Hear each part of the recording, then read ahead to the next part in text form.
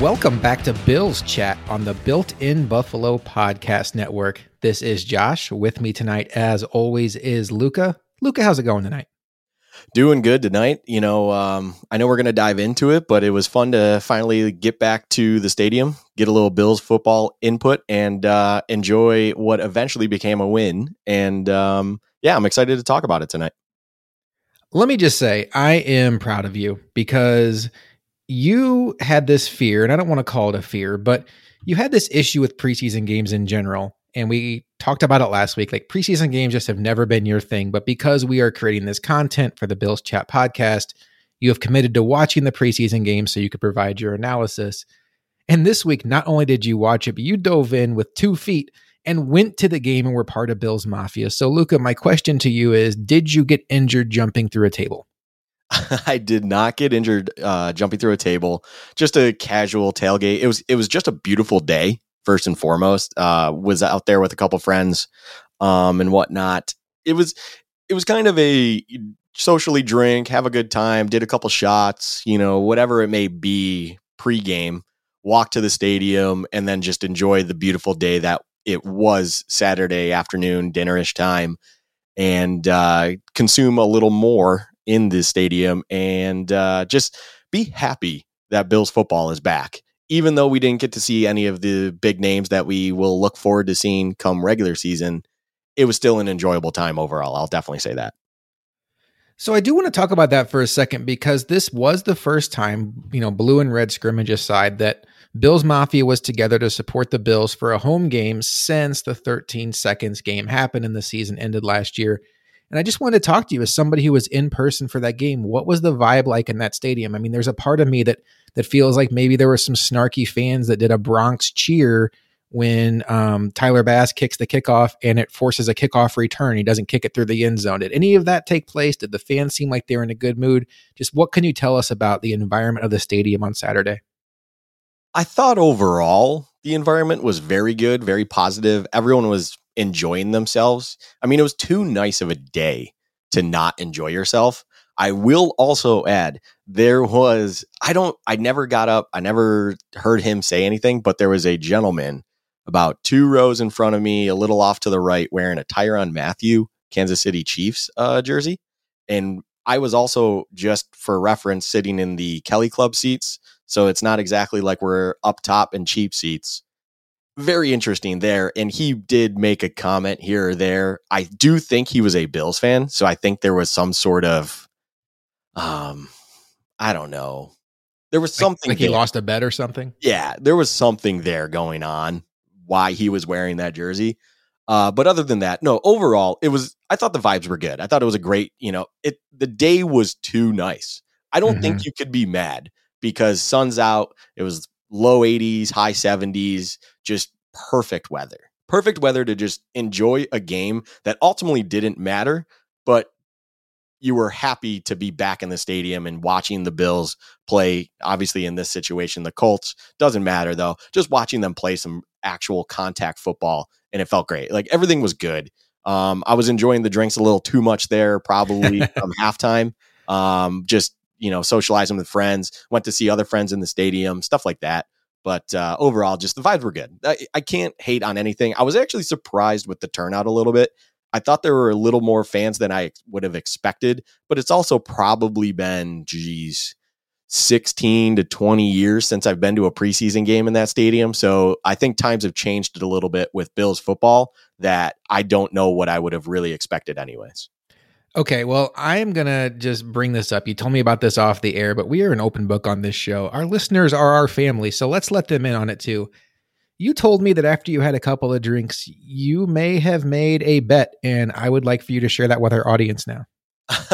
Yeah, shout out to my friend out there, Brad. That was the individual that brought me to this game. I'm very thankful, and I had a great time with him and his wife. But we were sitting there talking, and he's a little bit more of a pessimistic Bills fan. Plenty of them out there. We all know them. I know, Josh, you even get there at times.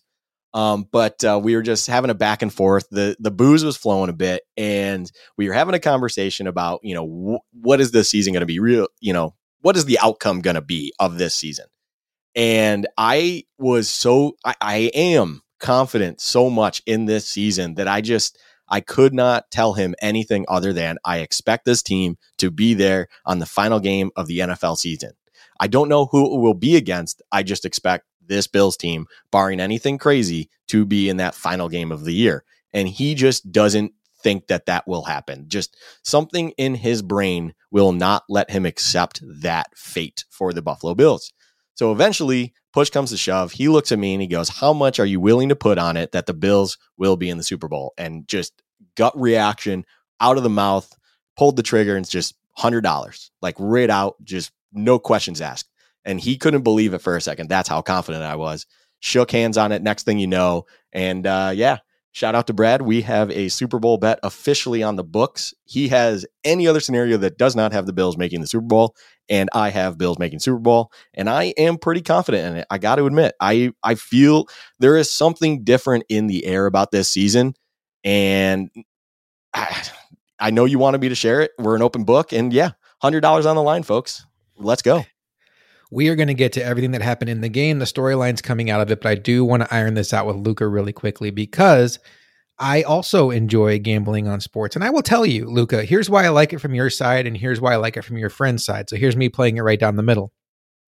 Why I like it from your side is, even me, I know, Homer Bills fan, surprised he's going to say this, if I had to put my life on the line and say, pick one team out of the AFC that you think will be in the Super Bowl, my pick would be the Bills. There's multiple reasons for that. One, the Bills of the four divisions that of teams that I consider to be the upper echelon teams. So I would not put either of the AFC South teams, Tennessee or Indianapolis, in that upper echelon level.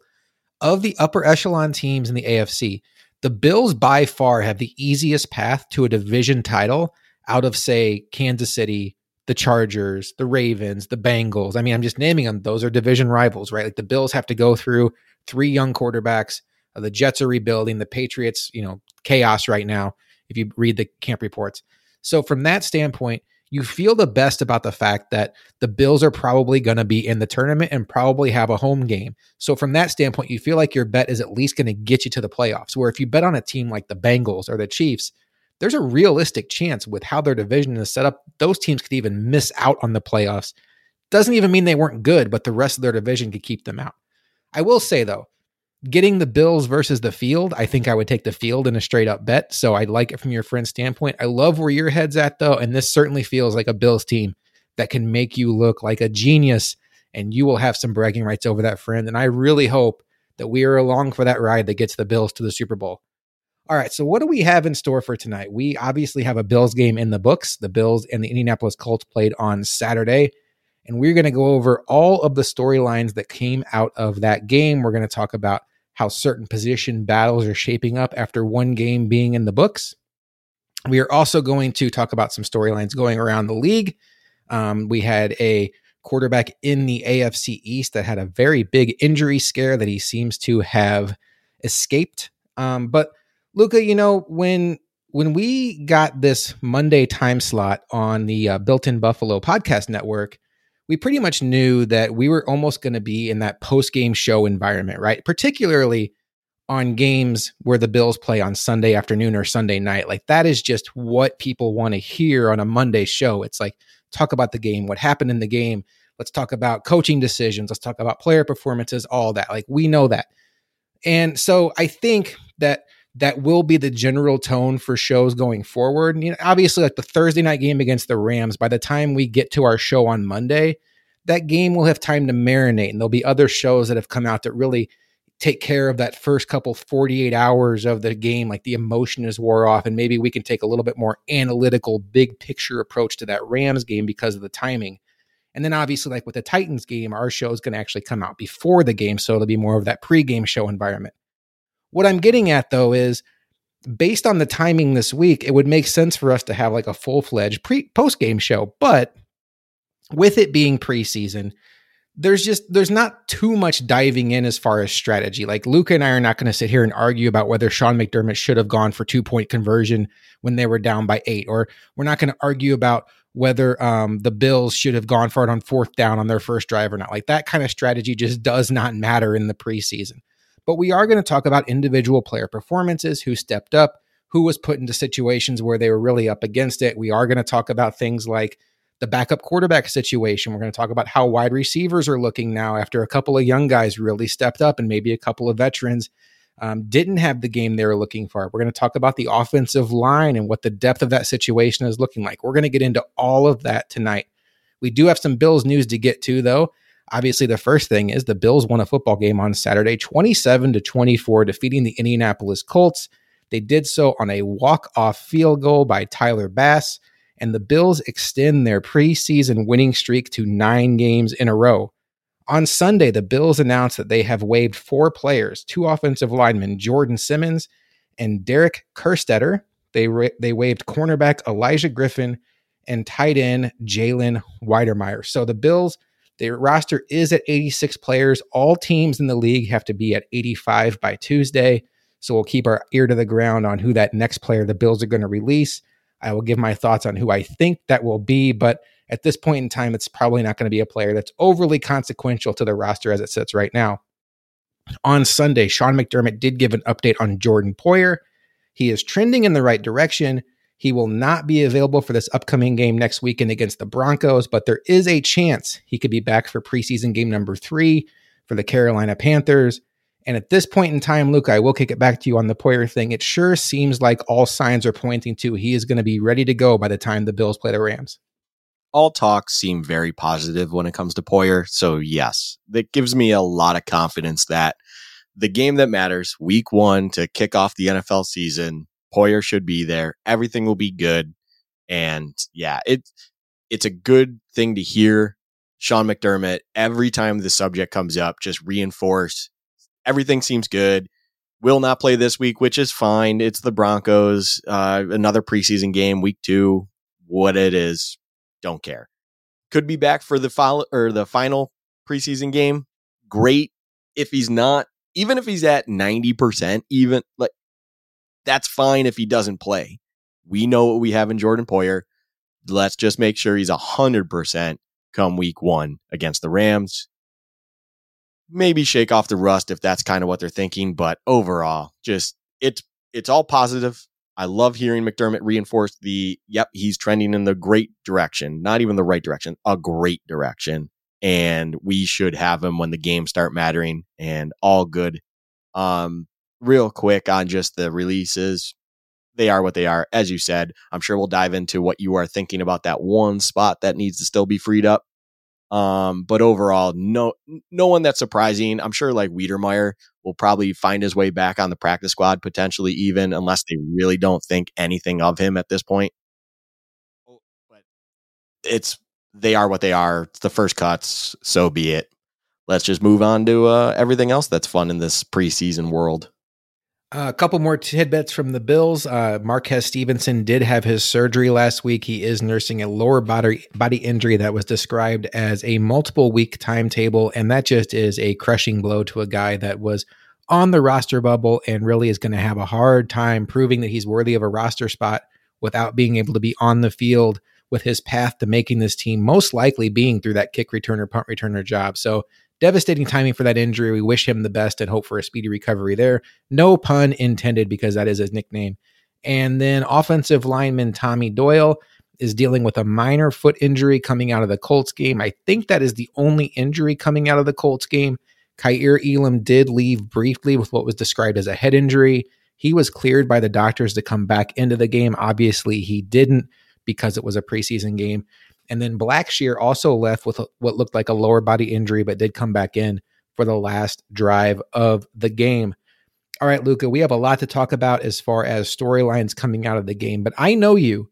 I know I will not have your full attention until we hit on this one subject. So we are going to stop all conversation about offense and defense, and we are going to, quote unquote, kick it off with a topic that I know is near and dear to your heart. I'm just going to kick it back to you right now. Talk about what it was like to be in the stadium when the Punt God did his thing. Oh, it was electric. I have never been at a sporting event. I'll just say football game, because obviously we're talking about a punt here, but I've never been at a game where legitimately everyone saw 19 go out there, ears perked up, everyone became enamored and interested in what he had to do. We're talking about a punter.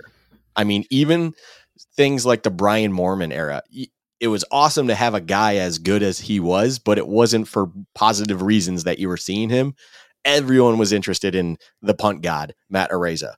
And boy, when he booted that thing. Now, everyone can have their criticisms. Everyone can say what they are. I will say it was definitely a low, tight spiral bullet, right? I get it. But if he's able to get that off quick, like he did, and it carries as far as it did, the returner had to turn around and lose it and just let it go. All right. That's the amount of distance he got off of that. No one expected that coming. And he got the result, 82-yard punt, net 62 yards with a touchback. 10 out of 10 times you take that punt in a game that actually matters. And a game that doesn't matter, I don't care. The fact that that happened in person and I got to watch it made me going to that game perfect and everything I wanted it to be. Anyone out there hating on that for whatever unknown or known reason that you have created in your head, you're stupid. Like, I don't get it. I don't understand why anyone out there would be like, oh, it resulted in a touchback, so who cares? You are pinned back at your own 17-yard line, and you can get the result of a touchback? Yes, please. Thank you very much. I don't care. That is awesome. That's incredible. It's perfect. Because then for, let's say, the Bills, since that's who we're talking about here, you just got them pinned back at their own 20 when you couldn't even cross your own 20, and you have possibly the best defense in the league. Statistically, last year, they were the best defense. I like our chances. I love the field position game that puts us in. Perfect. Everything is great, because how often do we have it where Matt Hawk just kind of shanked one off and all of a sudden we're defending at, say, the 48-yard line, basically midfield or something of that nature. And you're just frustrated because 1-2 first downs, and now they're in scoring position. They're in a place where they can take away points. If you are able to boot the damn ball 62 net yards, 82 yards any given day, yeah, cool. I will be fascinated. That ball that he punted, watching it in person, like I said, it was a lower, tight spiral punt. If he was able to replicate that in the tougher conditions, say late October, November time, coming into December, I would be fascinated to see how that ball reacts to a little bit more wind, colder air, things of that nature. That does intrigue me. That is where the conversation about hang time may have some credibility. I will give them that. But if it's as tight as, I mean, that thing was actually pretty dang tight in the air for a long time. I was very impressed with just the sheer distance he got out of that. The result is incredible, but the intriguing part now becomes he is basically solidified his position as Matt Hawk is just, he's dispendable. He does not need to be here, because as we also will talk about, his hold was, Araiza did perfectly on the game-winning field goal hold. Hold was perfect. Perfect. Matt Hawk is disposable. Now, how is Punt God going to handle those tougher conditions later in the season? Things of that nature. Overall, I think that punt showed me he should be okay. You would just expect him to get better at his craft over time, like anyone else does in the NFL, and I'm sure everything would be golden. Overall, back to it, it was just awesome to watch it. 82-yard punt. I have never seen anyone boot a ball like that. That thing flew off his foot. You could tell. I was sitting in like the Kelly Club seats, about 8 rows up in the 200 section. And you could just see the sheer velocity coming off his foot, and that thing exploded. Incredible punt. I love it. Don't hate on it, anyone out there. You're silly if you do. Just a 10 out of 10, you take that result every time. Don't question it. Done. And it broke sports Twitter. You had every A-lister in sports media tweeting about it. You had Adam Schefter tweeting about it. You had Pat McAfee tweeting about it. Darius Leonard, who now goes by Shaquille Leonard. I just wanted to make sure I said Darius Leonard so everybody knew who I was talking about, who is a Colts player who wasn't even active for the game, was home, and he was like, 82 yards? Are you kidding me? It was amazing.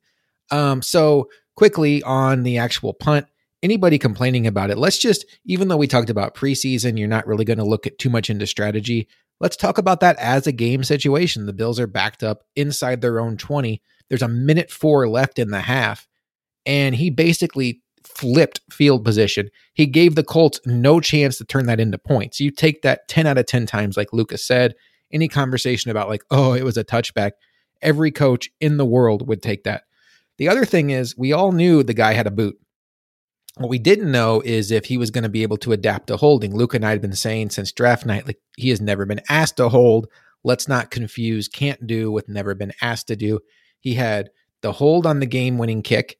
It was mentioned by Cynthia Freeland on the NFL Network broadcast that McDermott had come out and said that he was going to be the holder for all holding situations in the game. Matt Hawk did have a punt, which was a disappointing situation. It was like, why is Hawk going out there to punt? And to his credit, I think he knocked it down to the 10-yard line.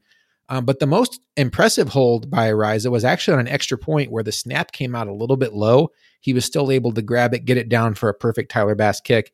When you look at it all, the fact that Araiza is a draft pick, the fact that Hawk was really here last year just because of his holding ability and the concerns of what that would mean for Tyler Bass if they had to change holder midseason, the fact that Araiza is on a 4-year cost-controlled deal and Hawk is on a 1-year deal, everything is pointing to the fact that Matt Hawk would have to really outshine Araiza to take this job, and the direct opposite is happening. Araiza is out kicking him. He's holding just as well as him, and it's only a matter of time. And this is the fifth name I was talking about as who I expect the Bills to release before Tuesday, Matt Hawk. And it's not any kind of slight at Matt Hawk. In fact, it's a respect thing. A lot of times what teams will do in situations where there is a specialist that is an NFL quality specialist, and they know that he's not going to be their guy. The Bills did this with Steven Hauschka a couple years back when it was evident that Tyler Bass was going to take the job. You release these guys early, and you do so as a courtesy because there's other teams out there that have punting issues right now.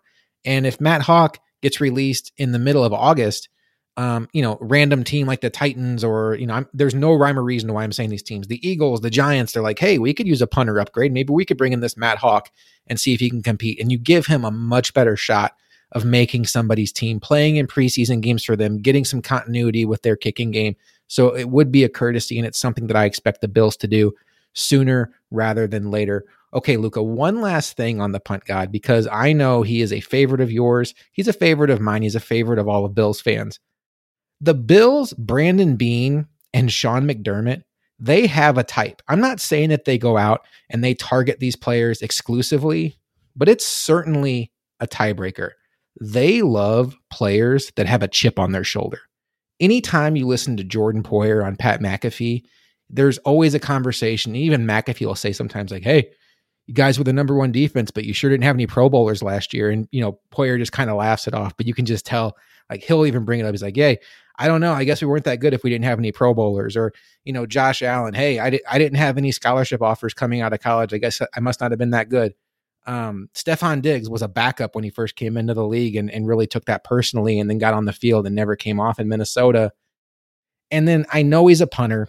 I know he's not on the same level of like NFL impact as Poyer and Allen and Diggs, but I heard a Matt Araiza interview. I want to say it was on One Bills Live, or maybe it was a press conference a couple weeks ago, where they just asked him like, hey, how are you adapting to your first camp? And the question was basically framed like one of the best punting prospects we've ever seen. What kind of pressure do you feel? And he made a comment that didn't really stick with me until recently. He said something along the lines of, that's all well and good, but I was the third punter taken in this draft, and I'm the only one of the punters drafted that's still competing for a starting job. And at the time I was like, oh, that's interesting. And then I'm thinking, oh, wait a minute. Like that drives him. I was the third punter taken and I have to compete for a job. And then his post-game interview yesterday, they were asking about it and he was going through all the stuff. And he made a comment, Luka. I don't know if you had a chance to hear it. If you hadn't, I just want to hear your reaction to it. They were asking him about like kicking it over the player's head. And he made a comment of, yeah, I was told you couldn't do that at this level. I was told the returners were too fast. I love the chip on this guy's shoulder. And yes, he's got a boomstick of a leg, like Luka likes to say. He checks a lot of boxes for a punter the Bills need in this weather. But I think, Luka, he's got that little bit of his chip on his shoulder. Like, you want to doubt me? I'm going to prove you wrong. And who hates a player like that? Who wants to actively hate a player like that? It just adds to the legend that is Punt God, that is Matt Araiza. And I love it. I actually did not. I did not get a chance to hear pretty much any of the post games, unfortunately. Being at the game, it's always harder to listen in, and then I would have to really make an effort. I mean, there was a lot of other things going on. I'm there with friends, all that fun stuff. But I didn't get a chance to hear that, but I love it. I love every word in that statement. You know, it clearly hits him hard. He doesn't like that he wasn't the first punter, which I would have expected him to be the first punter off the board in the draft night, but he wasn't. It affects him at every core of his being that, oh, you can't do that in the NFL. Everyone's faster, bigger, faster, blah, blah, blah. And he just booms it over his head to the point where the returner has to just concede the result of that punt. That does not happen often in the NFL. As much as people might want to possibly think that that is something that, oh, yeah, they just let it go all the time. No. Returners generally always are behind the ball and then can make an educated decision on that. It's not that it flew over their head to the point of concession. That does not happen in this league. And he did that right out the gate, and it's awesome. I love the chip aspect too. He's an awesome prospect. I cannot wait to watch more, hopefully not too much, but more of him going forward. I look forward to it. I think the Bills have their punter, and I'm excited about his future. And Luka, there were a lot of guys in this game who I'm excited about their future. But before we get there, I think the biggest story of the game was what we alluded to last week when we predicted who would and would not play. There was a long list of players that were not active for the game. You know, the ones that you could just expect, the Josh Allen, the Diggs, the Dawkins, the Hyde, guys, the Edmonds, the Milano, the Von Millers, like the Mitch Morses. You just knew those guys weren't going to play. Like, you get it. But there were some conversations we even had last week, and there were some names in there that we both predicted. I don't even want to say we predicted. We just said that if we had the opportunity to talk to Sean McDermott, Brandon Beane, we would not have them play. And two of those names were Isaiah McKenzie and Dane Jackson.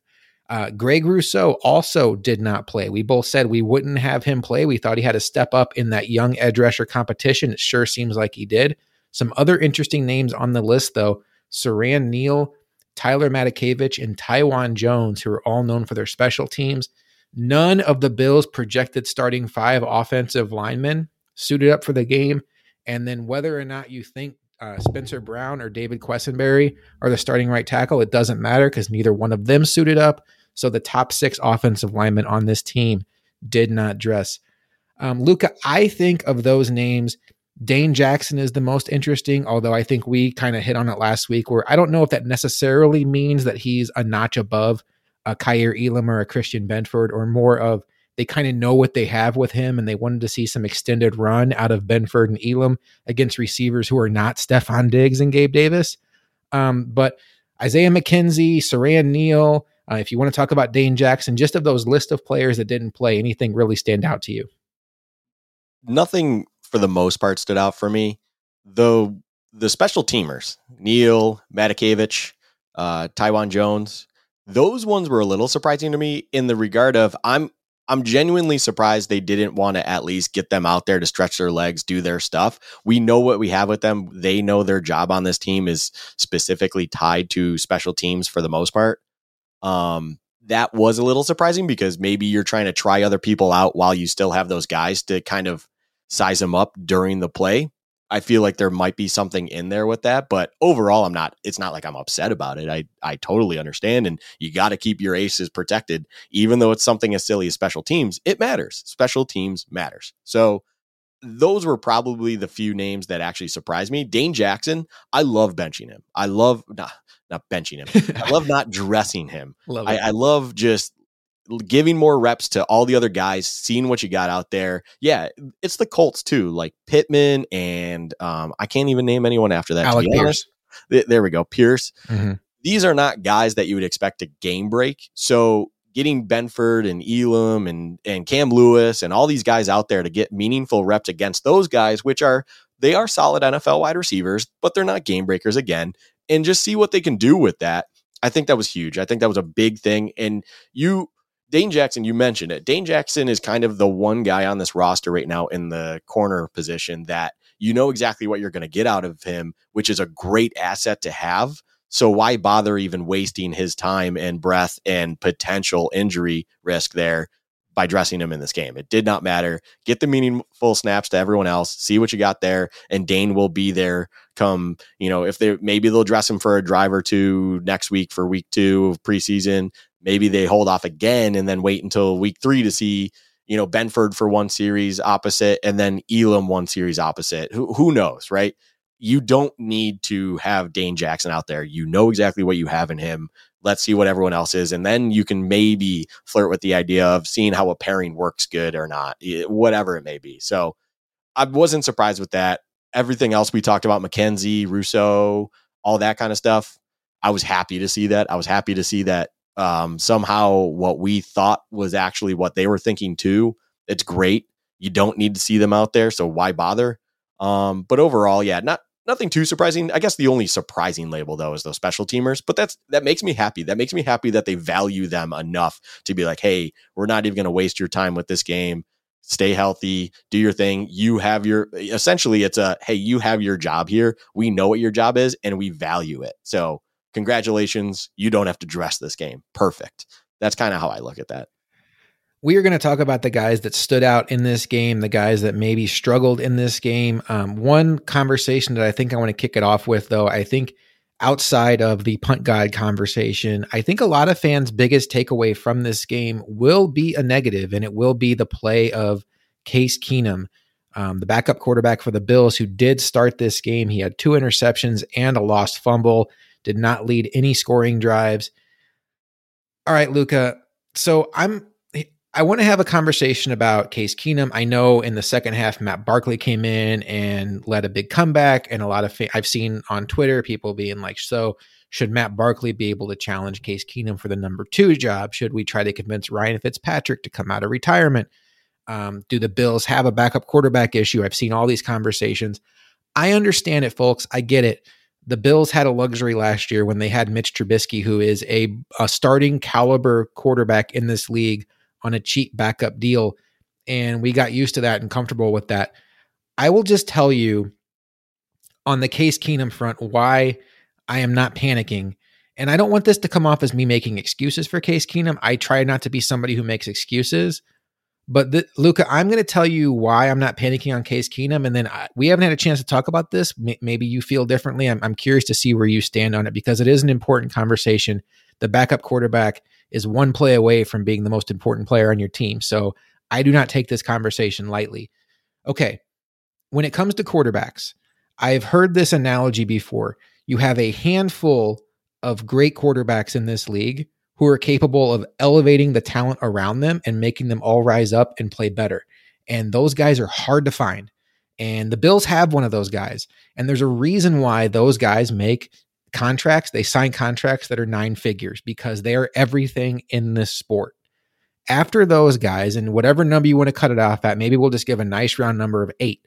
After those guys, you have about 15 to 20 guys who are, they're there. If the car is nice, they'll drive it nicely. If the car isn't nice, they're probably not going to look so good. Maybe you're thinking of like a Kirk Cousins type quarterback in that scenario. And then after that, you have backup quarterbacks who, in a situation where they have to come in, if the team's good around them, they can perform well. If the team's bad, they're probably not going to perform well. Why am I mentioning this? The context of the game this Saturday had the deck stacked against Case Keenum. In most situations this season, and this is not me being a homer, this is me looking at a bunch of neutral sites like Pro Football Focus, Pro Football Talk, ESPN, the Bills are going to have the more talented team on the field than their opponent based on the power rankings, based on people who analyze these rosters.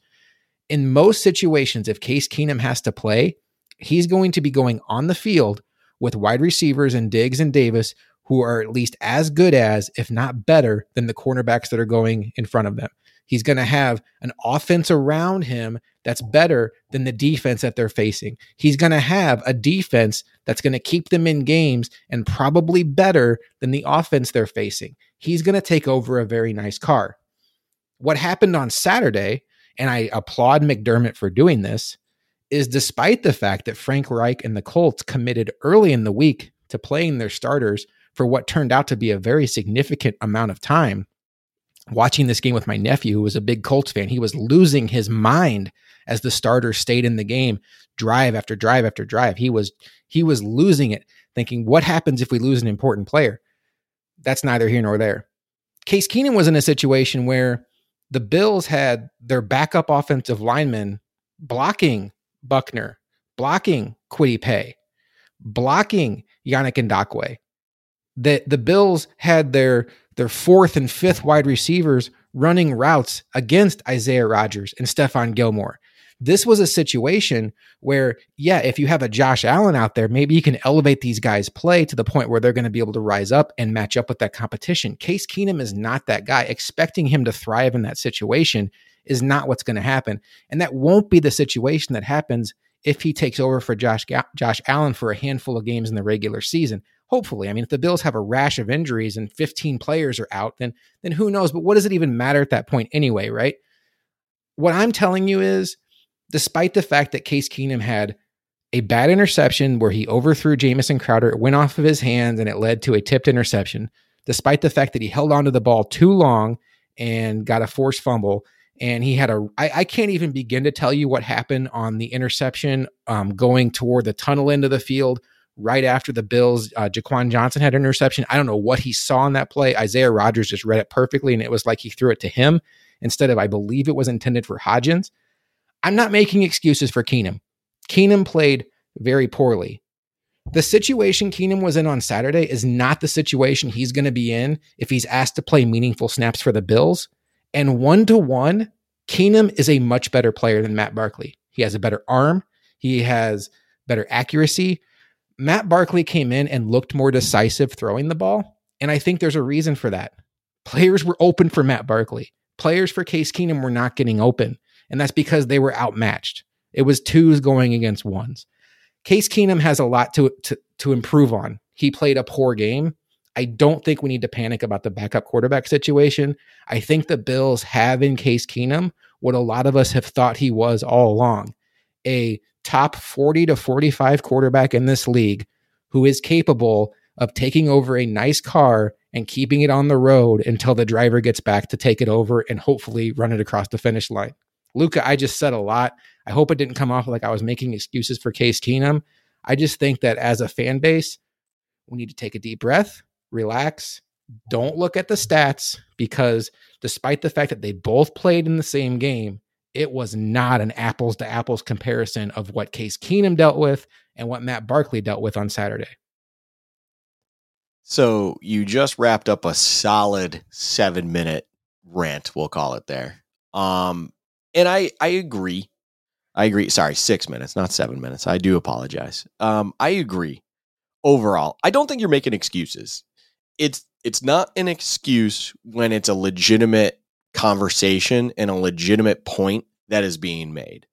I have seen a lot of things out there about how, well, if Case Keenum gets thrown into the starting position, that's the type of talent he's going to be up against. And that is, in an isolated vacuum, correct. Yes. If Allen is down in a game against the Colts, he is going to be facing DeForest Buckner at the line and Gilmore out, at the corner position and all that stuff. Yes. But as you pointed out, you had Stephon Gilmore up against Jake Kumerow. Like, I don't know anyone that watches football that thinks Jake Kumerow is going to get a step of open against Stephon Gilmore. Stephon Gilmore probably felt like that was a nice walk in the park at times. I can't even imagine what ones felt like when they had Jamison Crowder's, somewhat of he's been around, he's been playing games in the NFL for a long time. But Jake Kumerow, there's a reason Jake Kumerow has really never been used in anyone's offense. And it's because he doesn't actually do things at an elite or worthy of any sort of snap count for any NFL offense. There is a reason Jake Kumerow is Jake Kumerow. So that discussion goes out the window, as you said, when you have your top 6 offensive line not dressed, you have none of your actual weapons there, no one of substance other than James Cook will probably have, James Cook, Zach Moss, maybe he looked decent. I'll just put that out there right now. No one is going to be doing meaningful offensive snaps. Crowder, maybe, but after that game, who knows? Might even be Shakir more.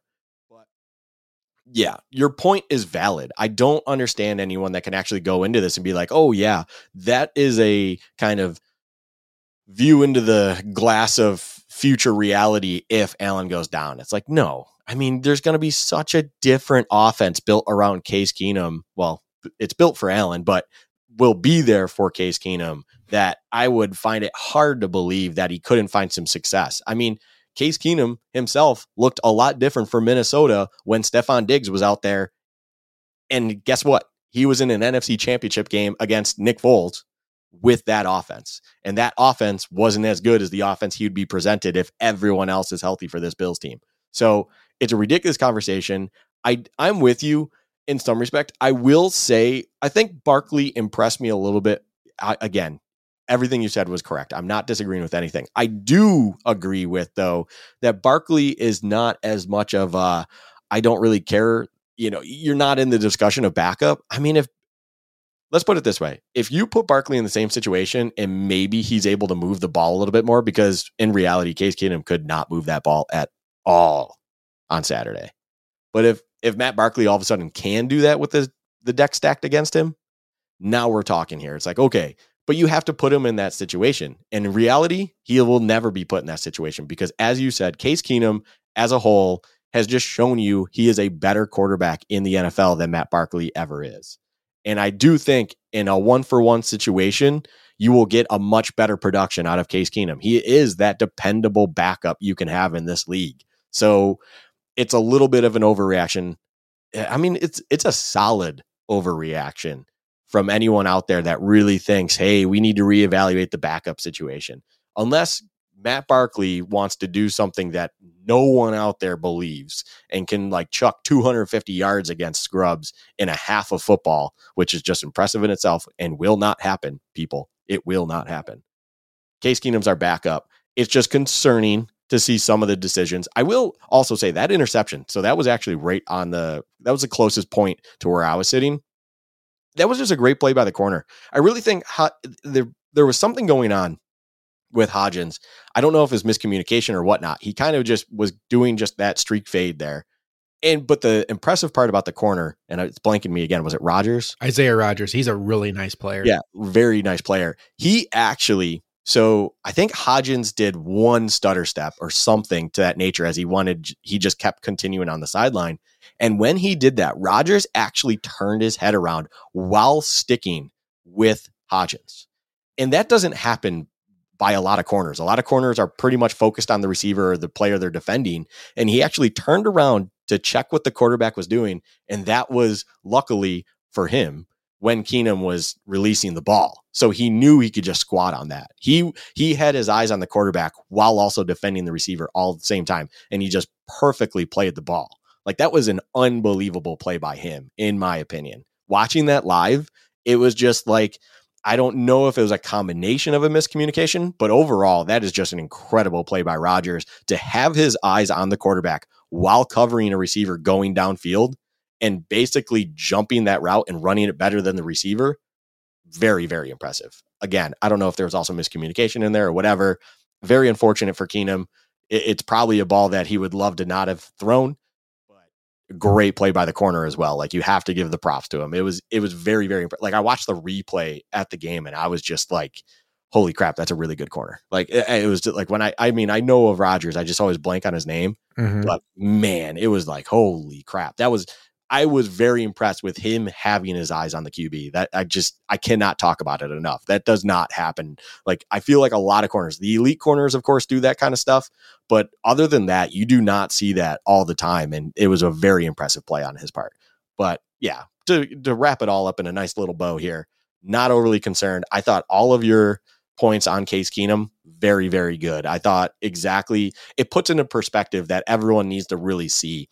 I feel like we all want to be emotional and react to something. And it's, the camp reports where that Keenum was struggling a little bit. And then all of a sudden we see this kind of snowballs a little bit, put perspective in it and just understand this is not the situation Keenum would be thrusted into if he's a true backup in a game that matters. You would hope, unless there's a lot of injuries, and then my $100 bet becomes a huge concern.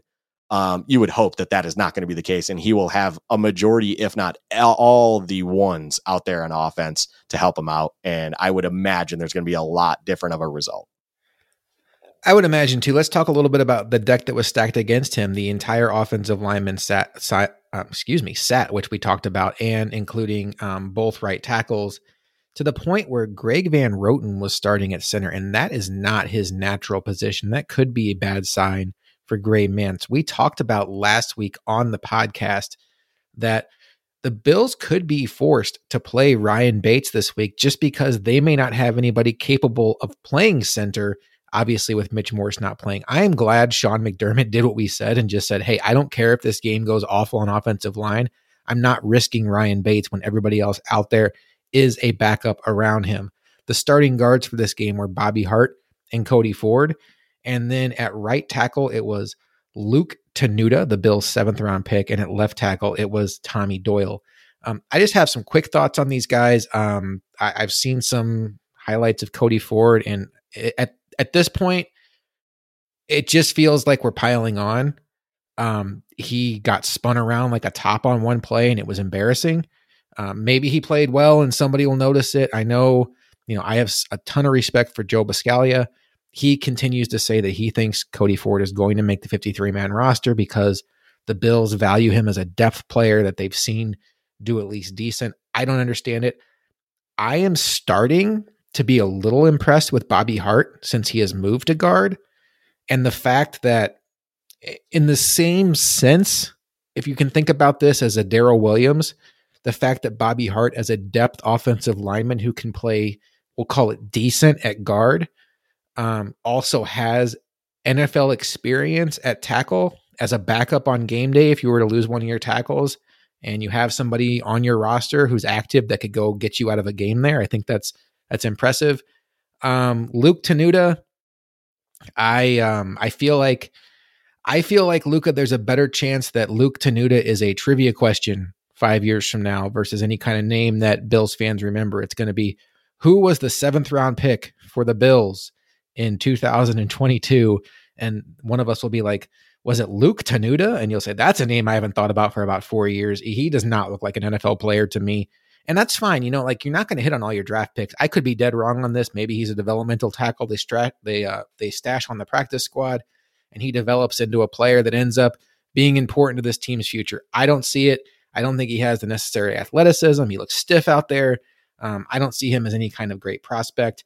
Van Roten, to me, actually, despite not playing his natural position, did show some really good movement skills, I thought, at times. But in general, Luka, I came away from this game thinking that none of these backup offensive linemen really flashed anything that got me excited about, man, if one of our starters goes down, we're in good shape. Overall, I'm with you. I don't think anyone showed a flash of anything that I thought was worthwhile. The Cody Ford stuff, man, I get if they want to fall on their sword, we'll call it, with Cody Ford, and they're really going to just go at all lengths to see if he can be anything. But you pointed it out. There was one play he got put in a blender, and it just looked horrible. When you are trying to kind of create this counter argument of being like, hey, Bobby Hart's not looking too bad at guard, maybe there's something there for it, and it's turning you on Bobby Hart, and that's kind of probably incidentally in comparison to performances like Cody Ford. And overall, again, none of these guys were starters for us. Your backups next to backups. It's not a pretty sight at offensive line as a whole, but when you start to have those kinds of thoughts, that's to me going, yeah, that's not a good sign for someone that you want to have hope for, like Cody Ford. So I'm not going to spend a lot of time on this because it's not really worth warranting any time. I think your Tenuta thing, yeah, he looked not good. He looked like a 7th round pick, though. I'm not going to expect a lot out of a 7th round pick. And just overall, no one kind of did anything that made me go, oh, wow, or be impressed or think differently about the backups. A little bit concerned, but overall, their backups are going to do backup things and not look very impressive anyways, especially, in that first half, which we have highlighted already, was against ones. Backups against ones, that's pretty much the result you would expect. It is what it is. That's kind of all I got on it. I would just tell you, Bills fans, that not to freak out.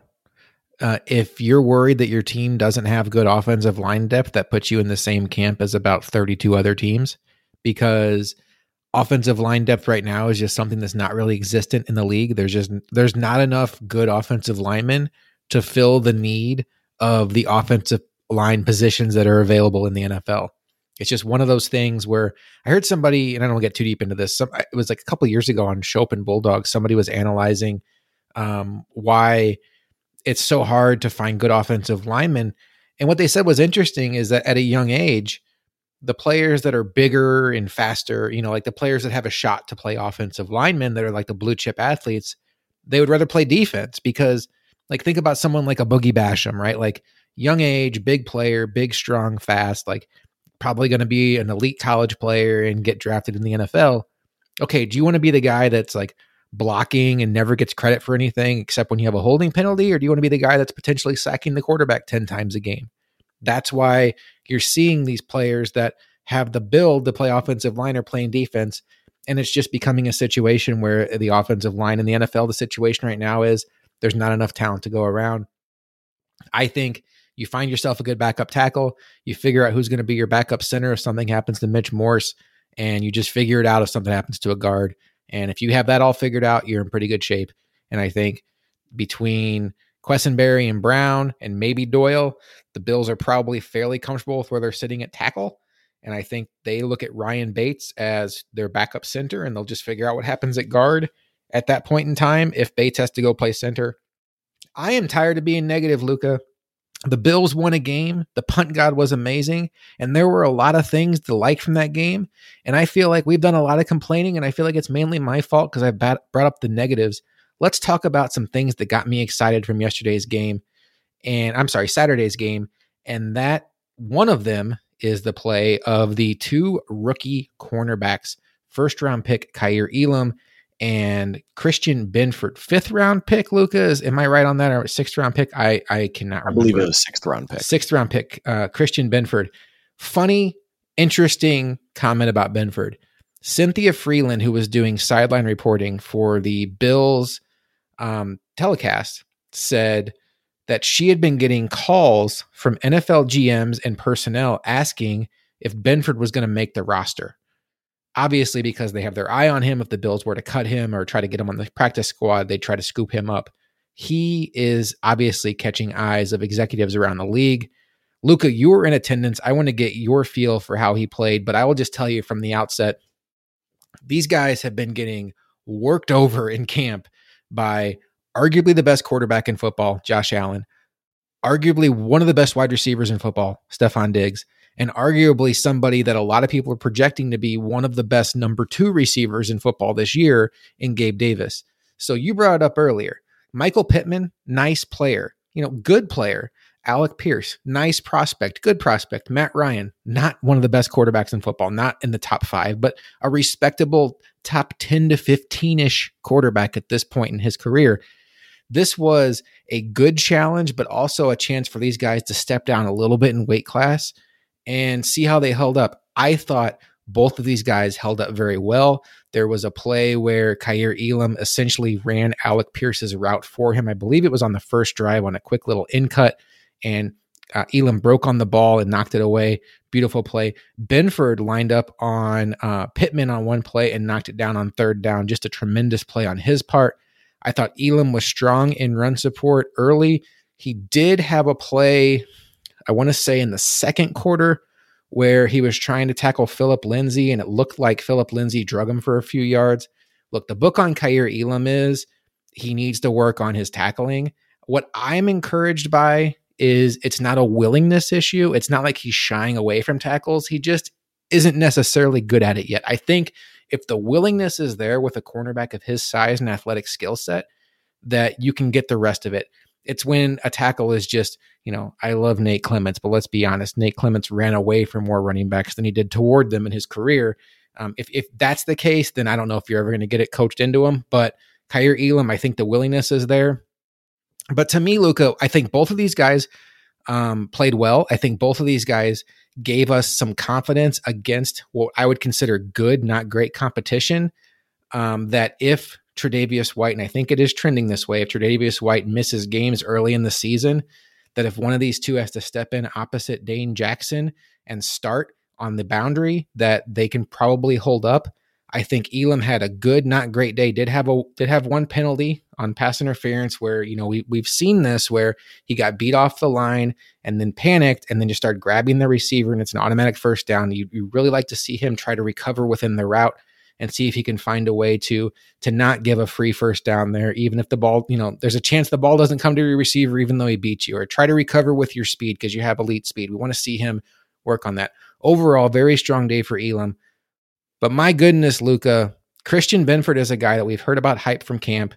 And then this was the first time that a lot of us that haven't been able to go to camp got to put eyeballs on him. I am trying not to get overly excited about him because of the fact that he's a late round pick, but he looks like the real deal to me. And you were in the stands, so you had an opportunity to really focus on him. What did you see from Christian Benford?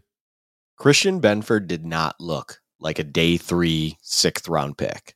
I was very impressed. Like pre-snap positioning, obviously that's a lot of coaching and stuff, but pre-snap positioning, his ability to jump on anything in front of him, that breakup that you mentioned, huge. I think he had another 4th down breakup as well. There was a lot of positives. It was very hard to come up with any sort of criticism for Benford. And I'm with you. I'm trying not to get overexcited. It's week 1 of preseason. It's our first preseason game. It's the first look we have. You don't want to be emotional about it. But I know I wrote it down in our notes here, and I want to relay this, and I want to bring this point. There is a world, and I am currently leaning in this world right now. Not living, leaning, because I'm not fully 2 feet in. It's probably a foot and a toe. But there is a world where Christian Benford is probably starting opposite Dane Jackson week 1 at LA. And I know we've talked in the past, and I know you've brought this up to me before, again, where there's probably the reality of a rotation happening opposite Dane between the 2 rookie corners, if those are the 2 that they're looking at for that. But when I say start, I mean the first drive this defense comes out there, I believe he's number 47, if I remember correctly. Mm-hmm. 47 will be opposite of Dane Jackson for that drive, for that series. That is what I am imagining right now, based on what I saw. And it's nothing against Kyer. You brought up great things that he did in this game. There was that PI call. It kind of goes into his grabbiness and all of that kind of stuff. That hopefully will be coachable. I think your point also on Kyer, and I do want to talk about Kyer because I loved majority of the things that Kyer did. It's the knocks on Kyer right now are the things we have heard about, kind of expected because of what we've been hearing. And hopefully those are things that can be curbed. But your point on the willingness to tackle is huge. You want someone that's willing to do something that hopefully they can just get better at. You can't get better at tackling if you're not willing to do it. That's kind of seems to go hand in hand if I'm thinking about that. So yes, you may criticize his tackling or not getting the player down immediately, but as long as he's getting involved and trying to run down and get tackles to happen, it's slowing it down. Like, it's still a positive thing overall. If you have a defensive player out there that is not willing to come downfield and get at a running back at all, now you're kind of technically undermanned on defense. If he is not willing to do that, you now only have 10 defenders willing to do that, you think. And that's not a good thing. You want that because you need everybody out there to hopefully slow down the play as much as they possibly can. You can't have one player out there not willing to do it at all. Because yes, maybe Lindsey did drag him a few yards, but he at least had his hands on him. He was trying to get him down. And hopefully the defense is going to come along and just finish the play out. That's great. That's a positive play to me. Can it get better? Absolutely. But the willingness to be in that situation and go get it, I love. But back to Benford, man, it is just, he's a 6th round pick. He's a day 3 pick. I'm 95% sure is 6th round, but I'm going to say he is. Oh, so let me talk about that for 1 second. I know why I got confused. I know why you got confused. We have in our notes, it's amazing that a 5th round pick could play this well. And we also have in our notes, it's amazing that a 6th round pick can play this well because Shakir's a 5th round pick. That's probably what's messing with your brain too, because we're going to talk about Shakir in a second too. So our brains are just messing with us on Bill's info overload. Christian Benford was a 6th round pick. Thank you. Yeah. So 6th round pick. My memory was good. Perfect. Our notes are good. But it's incredible to see out the gate a late day 3 pick, 6th round going out. And honestly, he didn't go over Kyer. He's just almost as good reliably out there as a Kyer Elam, who we spent a 1st round pick on. And again, the talent may not be the same. I mean, I don't think they're the same kind of corners. They're not. They're honestly pretty different. It's just he knew his frame, he knows his ability, and he seems to be just capitalizing very well on the great coaching that I am sure he is receiving from this staff. And just his instincts and abilities are much better than what you would expect out of a 6th round pick. It's clear as day. This is not a 6th round guy. That is kind of where my head's at. It's like, holy crap, this actually could be a day 2 guy that just because he went to Villanova and he's not a name at all, fell to that 6th round spot. Maybe McDermott and Bean and all of them, they might have found a diamond in the rough. And that doesn't mean they found a superstar or anything like that in the 6th round, but they clearly found a guy that now I am instantly, this is where my overreaction is, or where my emotional reaction is. They have clearly found a guy that is worthy of a 53-man roster confidently after this one game. There is no world where he does not make this roster. That the tweet you referenced and the other teams reaching out to see if he's going to make this roster, that had to have been met now with laughs of, no, he's making this roster. It's unbelievable. That's all you could ask for out of a 6th round pick too, by the way. That's all you could ask for. Be good enough to make the roster. And on top of that, he actually is a guy where me personally sitting right now, as I mentioned, a foot and a toe, 55% right now, I am thinking he is starting opposite Dane Jackson because most likely Trey White is not going to be ready week 1. He is starting week 1 against the Rams opposite Dane Jackson. I am kind of leaning there right now. Again, probably under a rotation. It's just still to fathom that a 6th round pick is going to get the first series of that game. Unbelievable. It's a credit to him. That's all it is. It's unbelievable how impressive he was. And it's amazing. And I love it. I love everything. I want to root for this guy so bad. Like it's incredible. Like I can't say incredible enough. I want to spam that word. It's amazing. And I'm so happy for him. I'm so happy for this staff and Brandon Beane to seemingly found a guy who probably, the way he played against the Colts and against Pittman and the way he was reacting, that is day 2 stuff. That is 2nd, 3rd round kind of instinct and play that you would expect. And it's a credit to everyone. It's fantastic. It's depth that we did not expect to get at this point in time. Not even remotely. We were talking about Cam Lewis potentially being, going Trey, Dane, Kyer, and Cam Lewis as your 4. I mean, it's not like Cam had a bad day yesterday or Saturday either. It's just Benford has come out of nowhere, and he is a legitimate guy for this roster and can be a reliable 53-man guy going forward. And I don't think it's crazy to say that. And we're only week 1 into preseason. Not a crazy statement at all. I know you probably agree with me on that. And it's 100%. I love it. I love it so much. That unexpected treat and surprise is just fantastic.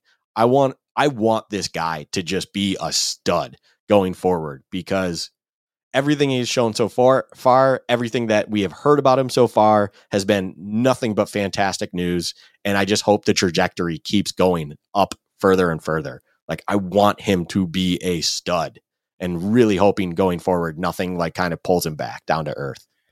It's like found money. It's like finding a $20 bill in your couch cushions that you didn't even know was there. A 6th round pick on a cornerback that could end up starting in place of your all pro cornerback, which is a hole that we've been wondering who's going to fill it all off season.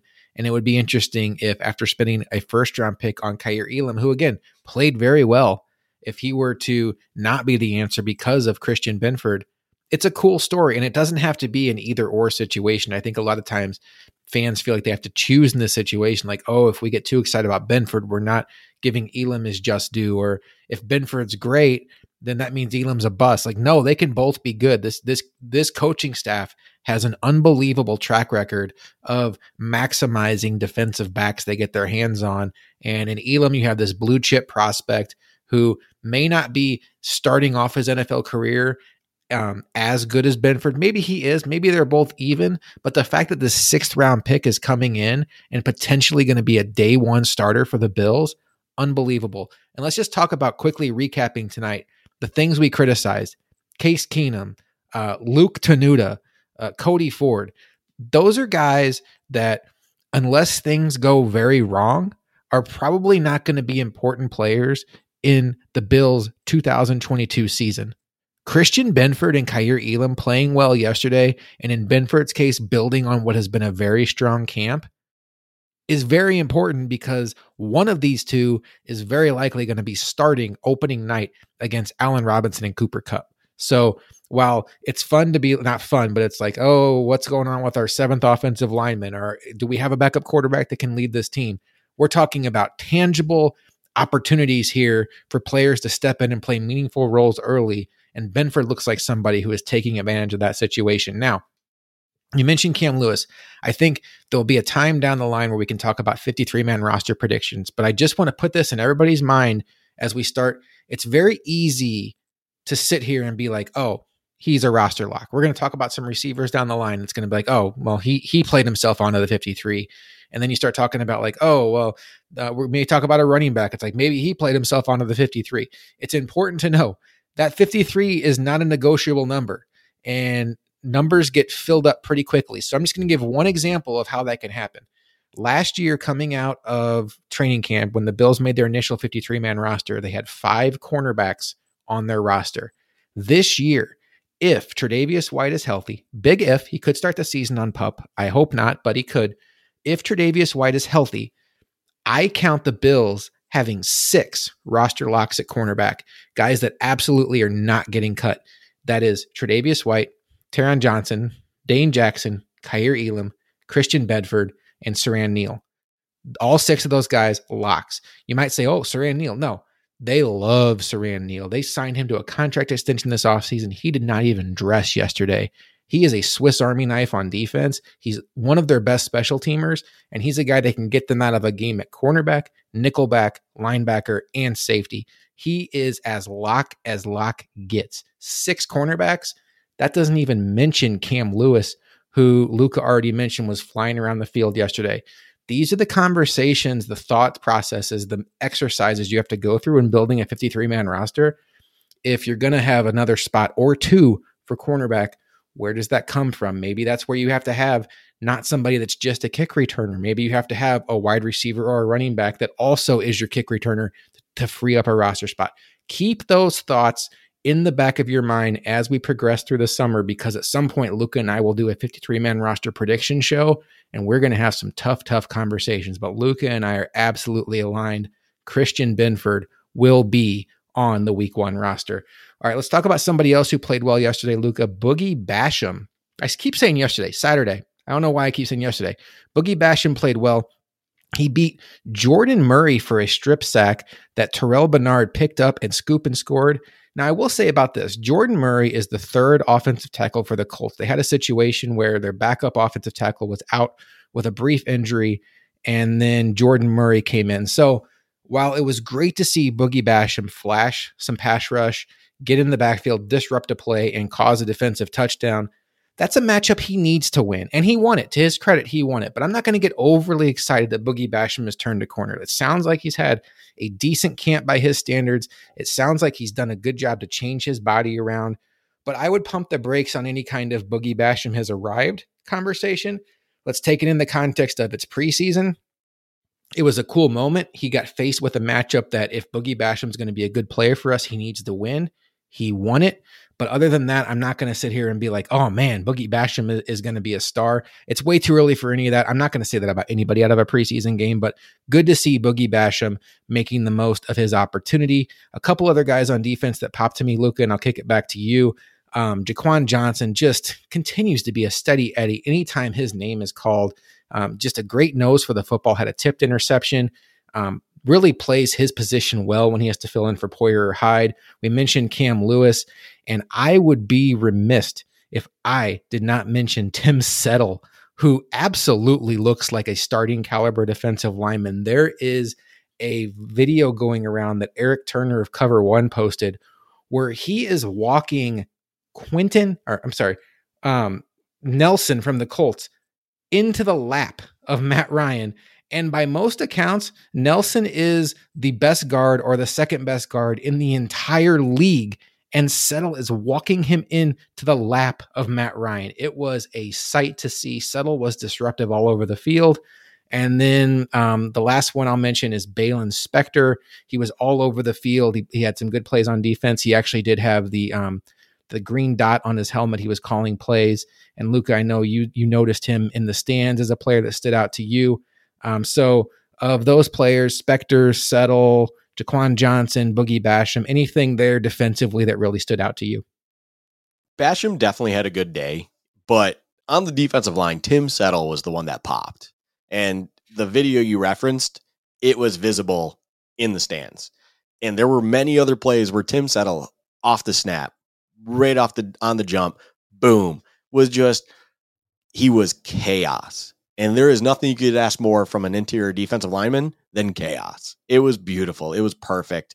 It gets you very excited about this defensive line depth because Settle's kind of a guy. I know last week when we were talking about who would you not even dress going into this game, Tim Settle was not a guy we said that shouldn't be dressing in this game. And yet he went out there and made an impact against ones that you're like, holy crap. As you mentioned, I mean, against Nelson is regarded as possibly the best guard in the league. I mean, he was a guy even coming into the league where it was like guaranteed Hall of Famer. And it's not like he has been a disappointment from that remark. Tim Settle, awesome. Just unbelievable day out there. So excited for him. Jaquan Johnson, Steady Eddie is a perfect way. Yeah, real quick, I don't want to go too crazy on this, but Balin Spector, he was noticeable. Honestly, we might have a discussion further later about another linebacker, but Balin Spector, he was noticeable. He was getting to the ball quick. Everything about him, he was standing out among the other linebackers that he was out on the field with every time. He was the guy you were like, okay, he's got a nose for the ball. He's getting there quick. He's getting to the play. He's making things happen as you would expect from his position. He was doing a very, very good job. And it's just another example of finding some great depth talent potentially for this team moving forward. He was a highlight out there. Not anything that was like over the top, but again, very noticeable to the point of you are impressed with someone of his caliber and where we have gotten him from. It's great to see. I loved watching him out there. From the stands, you could tell he was making an impact, and that was fantastic. And we've mentioned he has a great opportunity to make this roster due to the suspension of Andre Smith, who's going to miss the first 6 games of the year. Some linebacker is going to benefit from that while Smith is out. And why not Spector?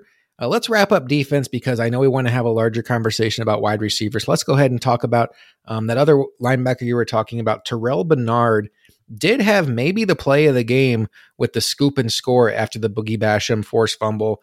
Ball went right to him. He takes it back for a touchdown. I will say, Luka, for a guy who scored a touchdown on defense, I was not impressed with Terrell Bernard. I'm interested to see if you have any thoughts because you were in the stadium. But just watching him, he seemed a little bit slow. He definitely seemed like in coverage, he was trailing a lot. It seemed like he was slow to not only run with the guy he was covering, but slow to react. And that just does not line up with the scouting report we've been hearing from camp as a guy that really has been excelling in coverage. So, maybe it was a one-off afternoon. My theory on this, and this is just a theory, is the fact that he was responsible as the middle linebacker for the line calls.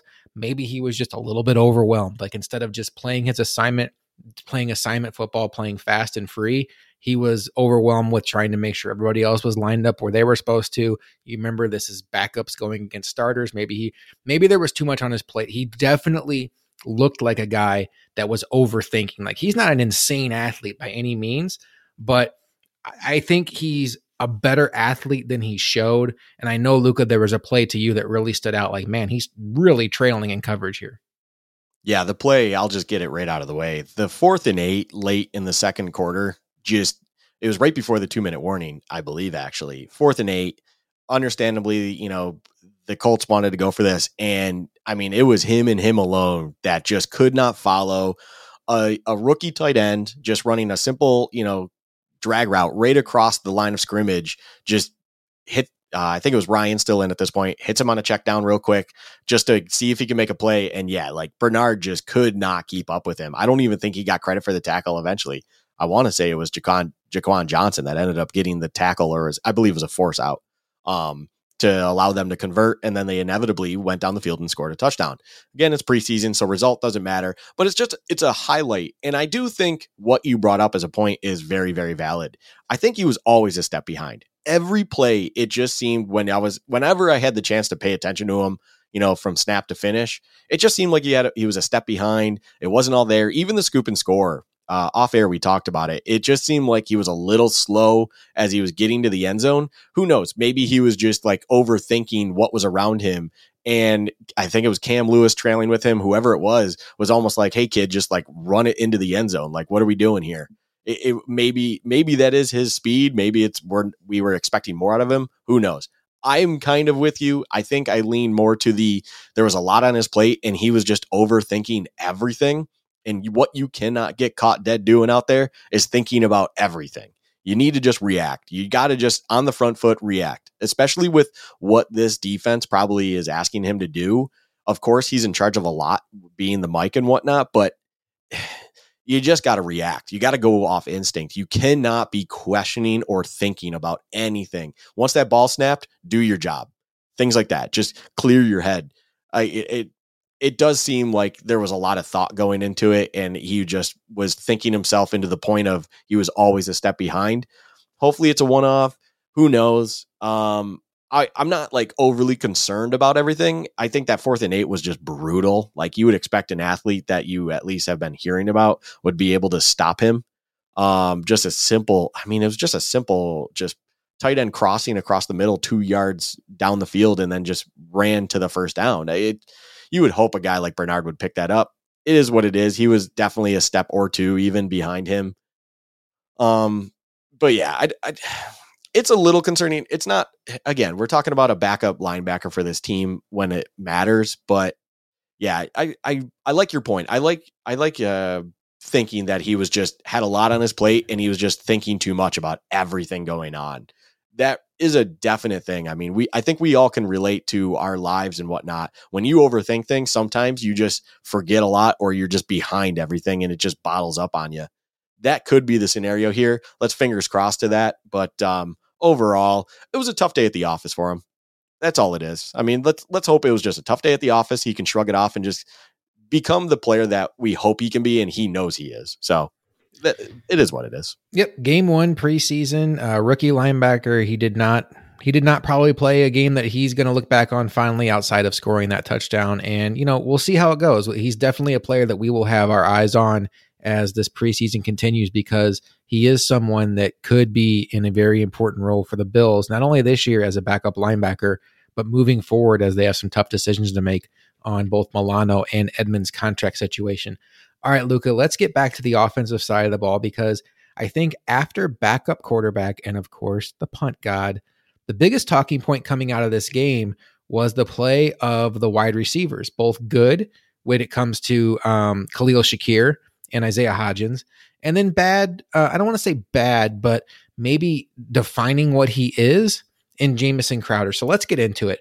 First of all, Khalil Shakir, a 5th round pick that on draft day, almost everybody who covers the draft universally said that the Bills got a steal in, and throughout camp has been getting rave reviews as a guy that can line up inside and outside. Luka referenced last week a play he made in the blue and red scrimmage that kind of went viral with a big catch again on a ball thrown by Matt Barkley in the end zone, contested catch. And then here he is, first game of the season, preseason, on an offense that's loaded up with backups, and comes out on the first drive, makes a big catch, ends up posting a stat line of 5 catches for 92 yards. Take stats in preseason for what they are. Did well versus the Colts. But to Luka, I want to kick this back to you, because we talked about this a little bit about Khalil Shakir.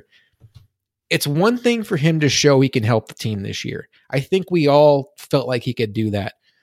But he is potentially filling a need for this team that you and I have been concerned about since before the draft happened. And what we saw yesterday makes me feel a lot better about their wide receiver situation. 1000%. The fact that this staff, first preseason game, went out there and lined him up everywhere. He was getting snaps at every possible spot he could as a weapon for this offense. And he did a great job with all of that workload and what he was asked to do. Yes, the outside receiver question we have had for months now. It gives me a much more warm and cozy feeling, we'll call it, that Shakir could step in when you need and fill that role whenever we need it to be filled. It's Davis and Diggs. I don't know why I said it in that order, but again, those are your boundary guys. But the other thing too about it is they're comfortable bringing Shakir in and putting wherever you need him. So maybe there's even packages they will figure out and want to work in where you have Shakir out wide and you have all of a sudden Diggs at the slot just to create a different matchup. And you can still have Shakir be a legitimate weapon where he is, but then now you have Diggs against someone's nickel corner or God forbid depending on motion or whatever. I mean, maybe even get him on a linebacker. And I think everyone will take that matchup all day long. So it just opens up the playbook and the possibilities and everything like that to have a utility that is Khalil Shakir. And I'm so excited. Again, it's another guy we have somehow gotten in the fifth when it comes to the draft. 5th round, got him, and he is just almost exceeding, I will say almost, because he's exceeding a lot of people's expectations. I love this kid. Like, it wasn't exactly someone we talked about pre-draft because you're not talking about guys you're going to get on day 3, but he was definitely someone that it's like, I mean, when he was playing college ball, it was this exact thing that we're seeing. He was all over. I mean, he was getting snaps at running back position and whatnot because at the school he was at, Boise State, you just want your best athlete out there and you want to get the ball in his hand and do as much as you can with that player. Khalil can be that guy. I'm not saying he's going to be a superstar like that in the NFL, at least not yet, but he is already someone that this staff trusts to kind of use as that offensive weapon, use as that utility to try to do different creative things with this offense potentially moving forward and just expand the abilities that is everyone else in this unbelievable offense we have with 17 driving the ship. It's so exciting to see something work out in that way.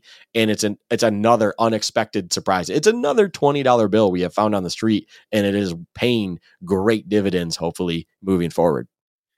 Cover One put out a tweet today that they did the research and Khalil Shakir played 41.7% of his snaps on the outside yesterday in game 1, which just tells the whole story of the Bills do not view him as a slot-only receiver. So when you look at how this roster is setting up, right? So you have Diggs and Davis on the outside.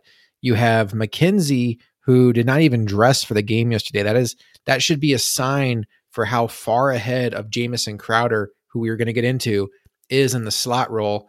So what you have there is you have your top 3, and then with your 4th receiver, you want somebody who, like Gabe Davis, his first year in the league when the Bills had Diggs and John Brown and Cole Beasley, can come in when any one of those guys needs a breather, any one of those guys needs a spell, and play for him. And that is what you want in a 4th receiver on game day.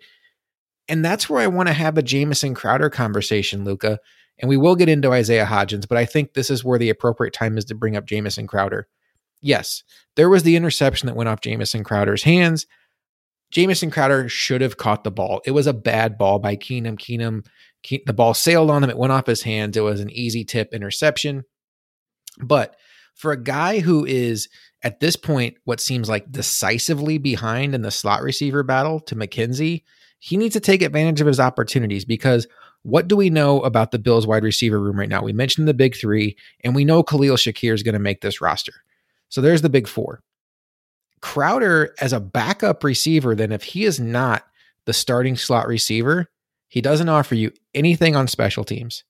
He doesn't offer you anything outside flexibility.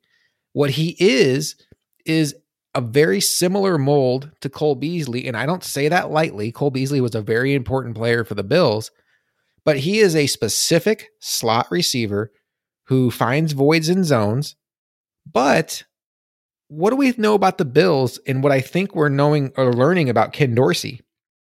Ken Dorsey looks like, the way the Bills are building this offense, like he is trying to find guys who can play multiple roles on offense. Think about James Cook, the versatility of lining him up in the backfield, lining him up in the slot. Think about what they can do with Dawson Knox, inline tight end, out wide. Think about everything Luka just said about Khalil Shakir, how he can line up outside in the slot. He could even line up in the backfield. He did some of that in college. Diggs and Davis both have versatility to go into the slot and outside. When you have players on your offense that can open up your entire playbook without having specific designed skill sets, it makes your offense so much more multiple. So if you're the Bills and you come out with Diggs, Davis, and let's say Shakir in this situation, you can envision a scenario where any one of those three guys lines up in the slot. You can envision a scenario where Shakir lines up in the backfield and gives the Bills a 2-back set. You can do so many chess matchup games with your offensive pieces. Whereas when Jamison Crowder comes on the field, the defense immediately knows he's going to the slot and he's probably going to be running a zone beater concept. So I'm not minimizing what Jamison Crowder is doing for the Bills, but if he's not in a starting role, I'm starting to question, Luka, what his overall value is to this team as a guy who really only gives you value at one position, doesn't provide any fourth down value on special teams, and only really provides as a direct backup to Isaiah McKenzie. And from what we've seen out of Khalil Shakir, how much better of a backup to Isaiah McKenzie is Crowder? Or if you could just save a roster spot and say, if something happens to McKenzie, Shakir goes in there, but Shakir can also back up Diggs and Davis and also return punts. The Bills don't save any money by cutting Jamison Crowder. That's the other thing, is it's pretty much a roster spot situation. They won't save any money against the cap by cutting him. But Luka, are we getting to a point as we're starting to get to the middle of August where Jamison Crowder's roster spot is starting to come into question? I think you have it a little bit more in question than I do. I still overall, big picture, imagine Jamison Crowder on this 53-man roster at this point in time. What I will say is every point you have made there, very valid. You want weapons that can do as much as they possibly can. But when you have a guy like Jamison Crowder, who is very, very good at the specific role they are, unless someone else blows you away to the point of and we're probably going to talk about, Isaiah Hodgins or whatever. If Isaiah Hodgins just keeps blowing you away and can provide things for you that you just did not expect at all going into camp and going into these preseason games, where you now really have to reevaluate some of those guys that are specialists or whatnot, then they're still going to be on this team, because Jamison Crowder still gives you a value of, there's a reason they went out and signed him. There's a reason that he is on this team since free agency opened up, essentially. You have your role. He's valuable for that. He's very good at it. He has been in the league for a long time doing that exact job, and there's a reason for it. But what you are saying is absolutely correct.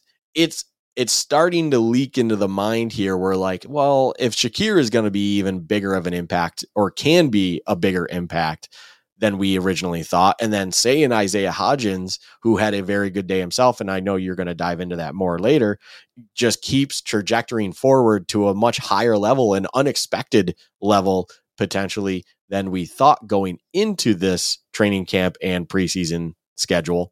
Maybe then, yes, Crowder could find himself to be expendable and then just not find himself here. Overall, I think it's a little quick to be like, hey, Crowder might be finding it. He might be working himself off of this roster, not to his detriment, but just because other people are succeeding at greater heights around him. I don't think we're there yet. It's just something to take note of for sure. I think I'm a little less on that he might be finding his way out than you are thinking. But overall, Yeah, it's something to monitor going forward. I think it's something to watch, and maybe this next game could be a make or break for that kind of utility wide receiver 6 spot, we'll call it.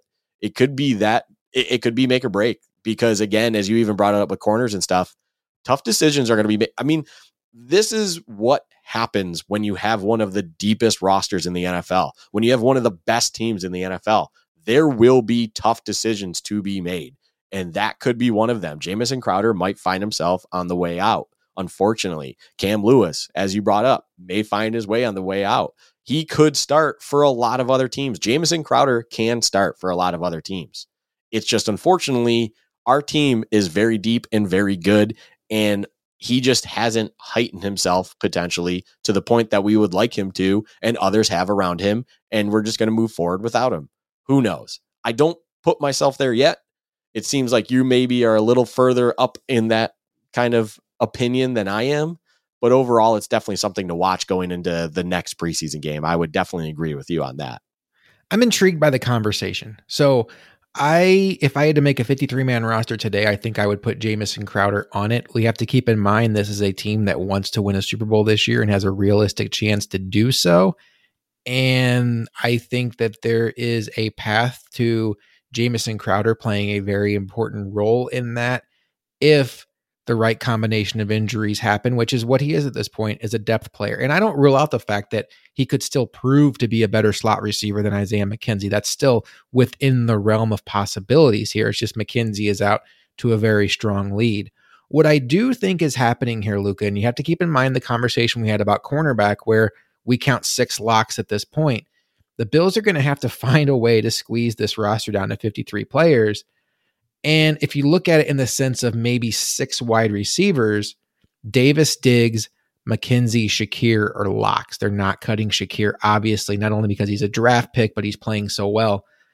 And then what I think that comes down to is you then have, if you keep 6, you have 2 spots for 3 players. Jamison Crowder, Jake Kumaro, and Isaiah Hodgins. Before we have that conversation, let's have a quick Isaiah Hodgins conversation.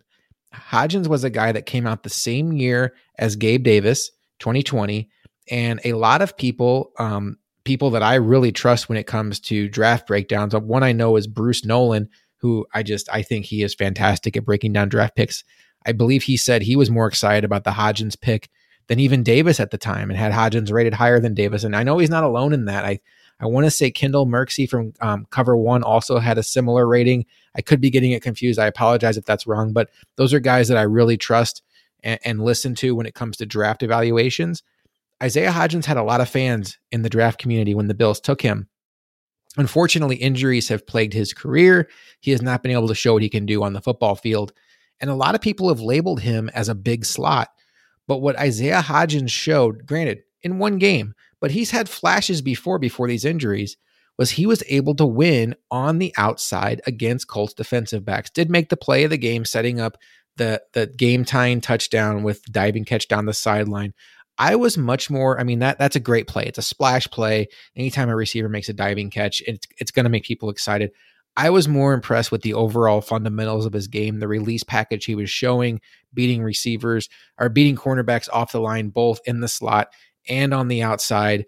And much like Khalil Shakir, Isaiah Hodgins, with his size, his frame, and the way he finds himself open, he is a unique skill set to this wide receiver core, where if you look at it, trying to build like a basketball team, you have your outside receivers, Diggs and Davis. You have your slot receiver who's speedy and can take a short pass and make it a long gain in McKenzie. You have your zone beater in Crowder.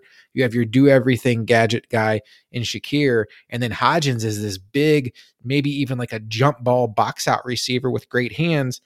I like the way that looks. But, Luka, we know the Bills value special teams. We talked about before how they sat guys like Tywan Jones and they sat Tyler Matakevich. One guy they didn't sit this game was Jake Kumaro. Read into that what you want. What does Isaiah Hodgins have to do for you, Luka, to bump Jake Kumaro off this roster? Does it really come down to, can he provide some value on special teams, even if it's not on the same level as a Jake Kumaro? Or is Hodgins just going to have to continue to show that he can be a weapon in the passing game to the point where you don't even really mind if he doesn't provide that special teams value? It might. Oh, that's a great question. Actually, you put me on the spot with that one. I think overall you would like to see. I think let me put myself. Yeah, let me put myself in the head of McDermott and the front office and the coaching staff and everything like that. The people making the decisions.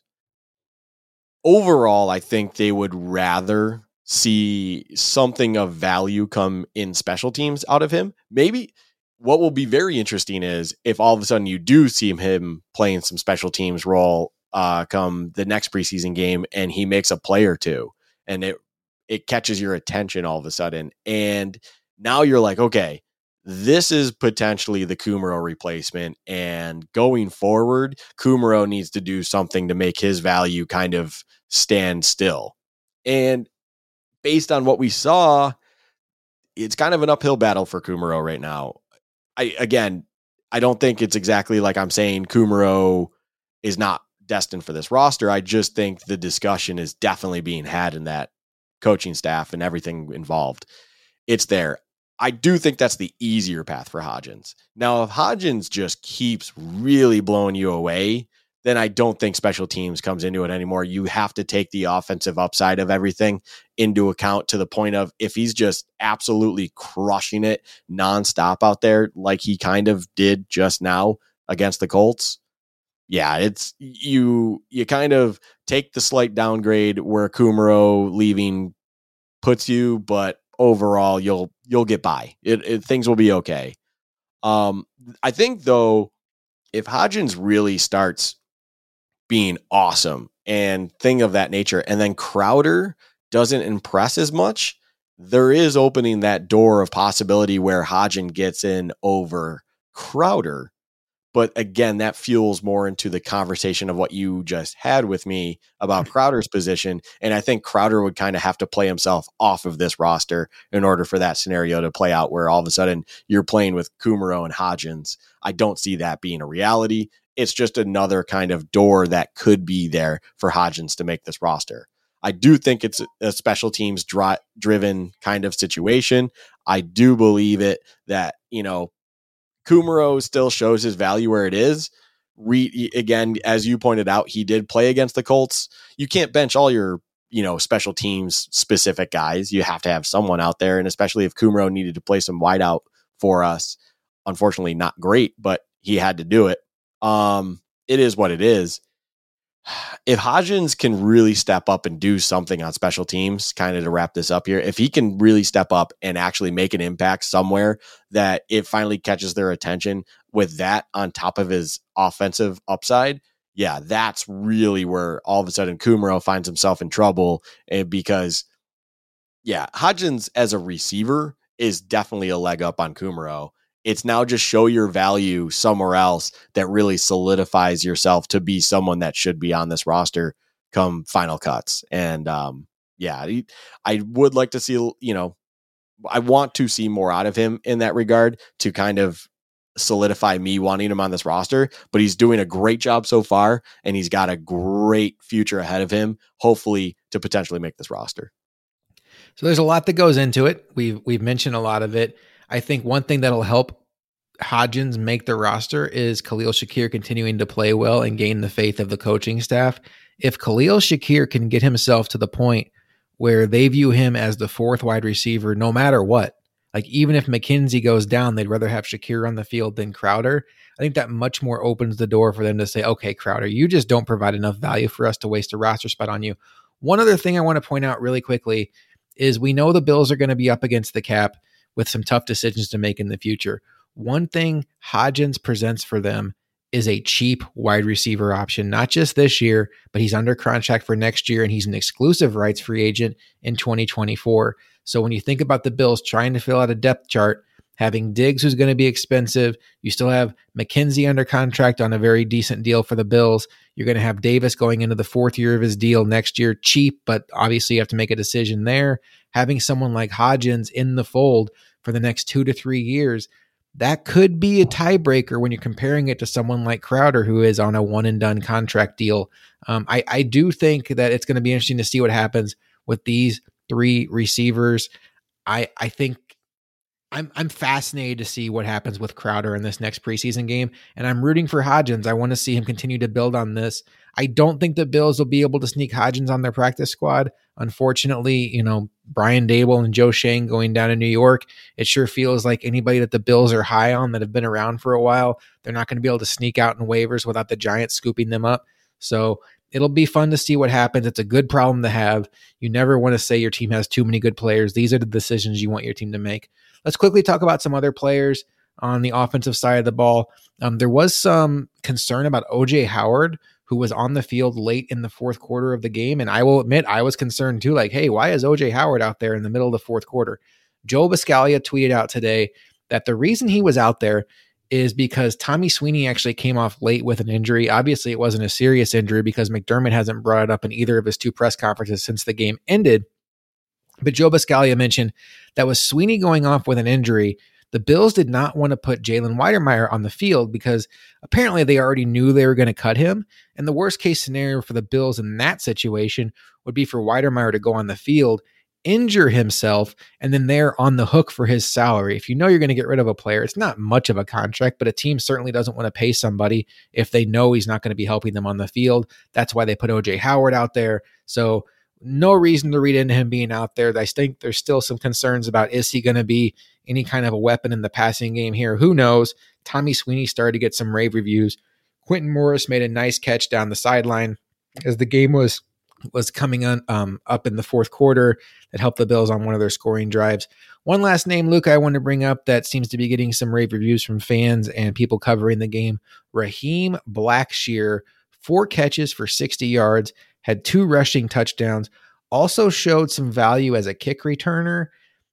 I have watched enough Bills preseason games and seen enough running backs in my lifetime. Shad Williams, Joe Burns, Lionel Gates. I've seen enough running backs come and go. Maybe you want to throw Antonio Williams into that mix where it's like, oh man, this guy could be something really special.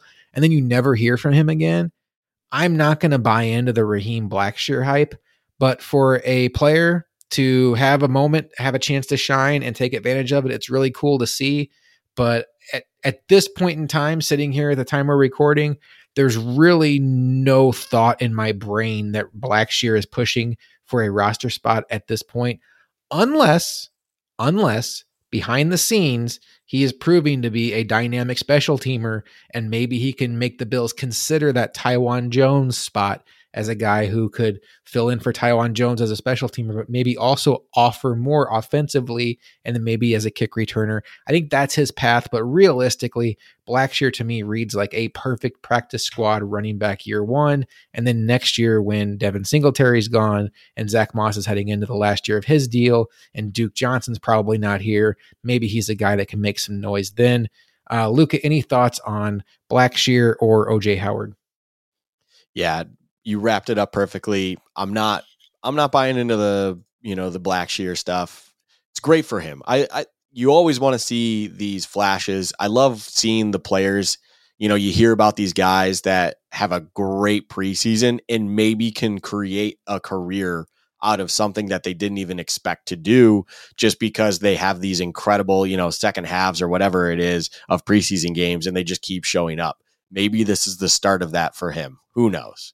Don't have much more than that though. I'm not reading into the O.J. Howard stuff. That reasoning made total sense to me as soon as I heard it. And I'm like, yeah, it's a business decision. It is what it is. You get on, you get through the game.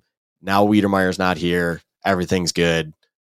Move on. Yeah, I don't have too much on it. Like, good for Blackshear. I'll wrap it up with him because I always want to wrap up on a high here. Good for Blackshear. I'm happy for him. He had an awesome game, 2 touchdowns, all that stuff. I'm sure he'll remember all of that.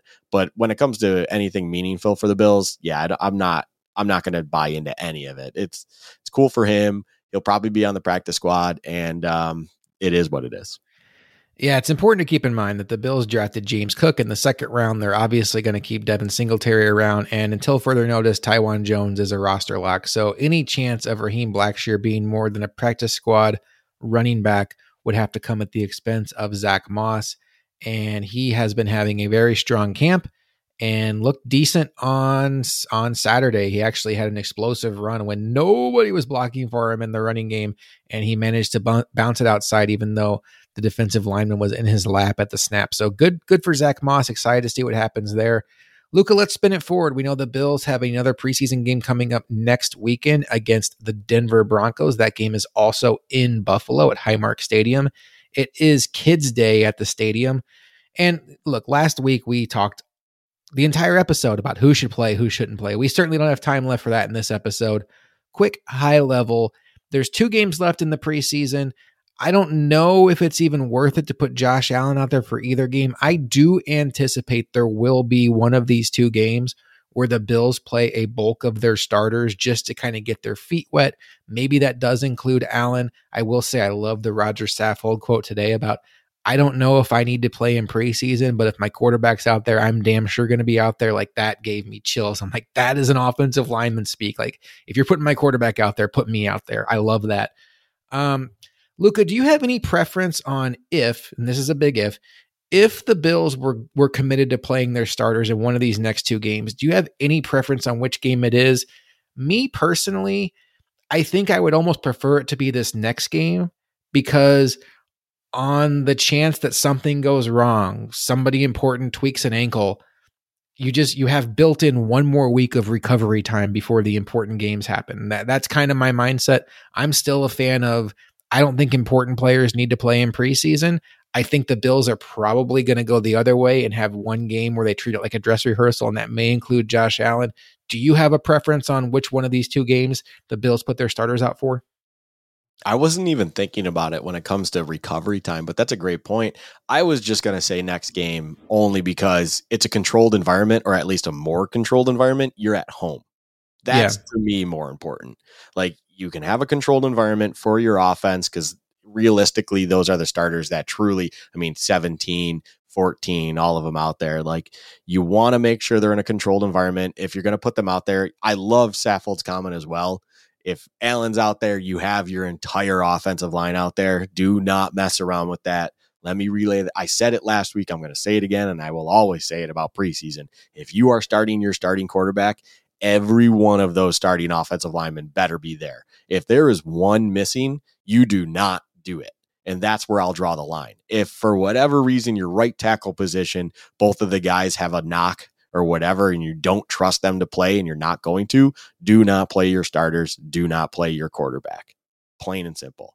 But if everyone's good, in an ideal world, everything's perfect. Yeah, I would prefer this next one. It's the home game. It's a controlled environment. That the injury point's a great point. Yeah, just to keep it real quick, yes, I would prefer it to be this coming weekend, week 2 against the Broncos. Just a drive or 2.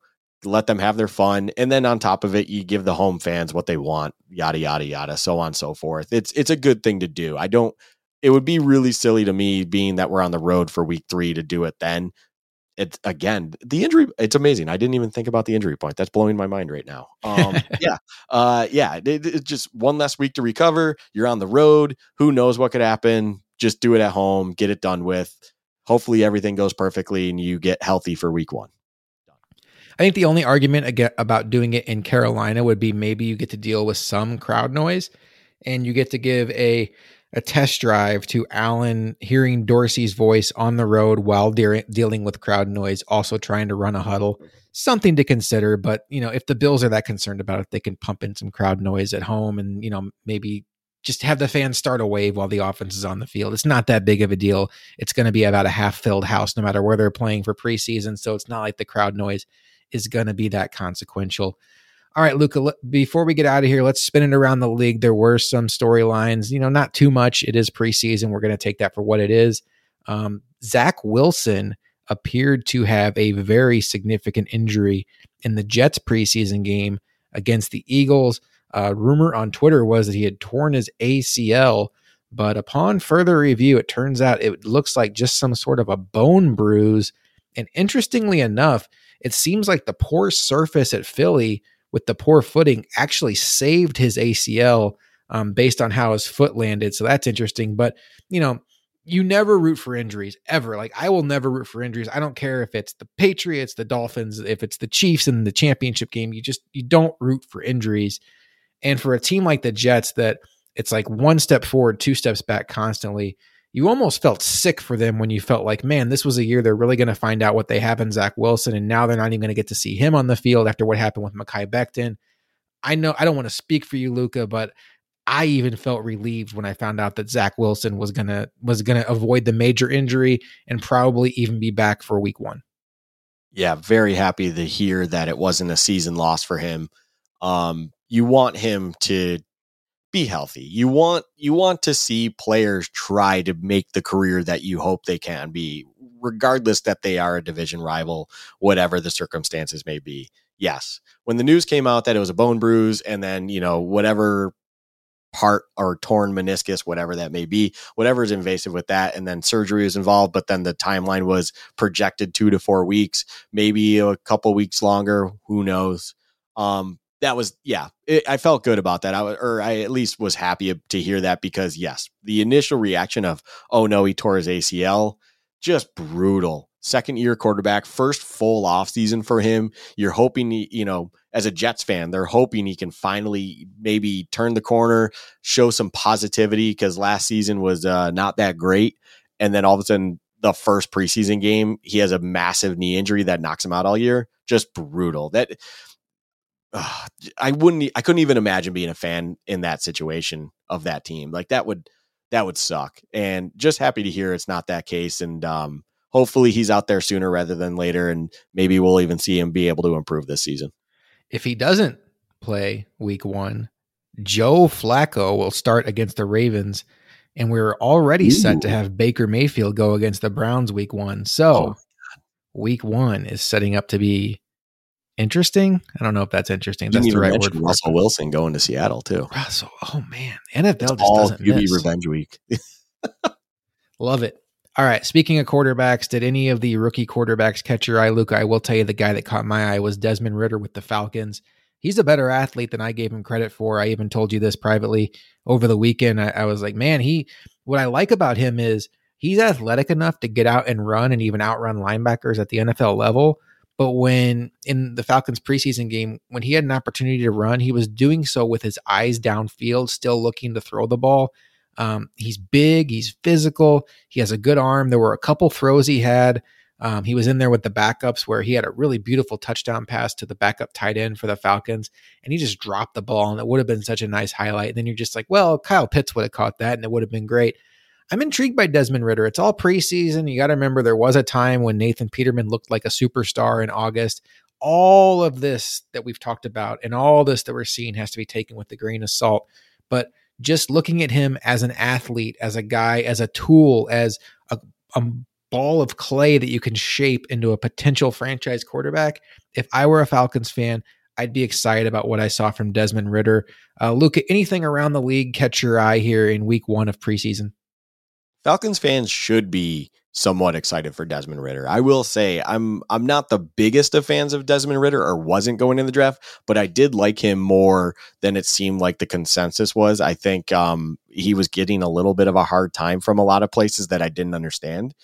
I think all the rookie quarterbacks actually had a pretty good outing. I mean, Malik Willis showed, he had the run for a touchdown, I believe it was, where he just like reversed field and bang, just put it all the way in. Kenny Pickett, very efficient for the Steelers. I will say, I did just earlier say I love to finish on a positive note. The only rookie quarterback, ironically enough, that had a brutal outing was my guy, Matt Corral. He did not have a good outing out there. I don't know if you saw the stats of his game-winning drive. He was like 0 for 4, and the only reason they got down the field was because of timely penalties and whatnot.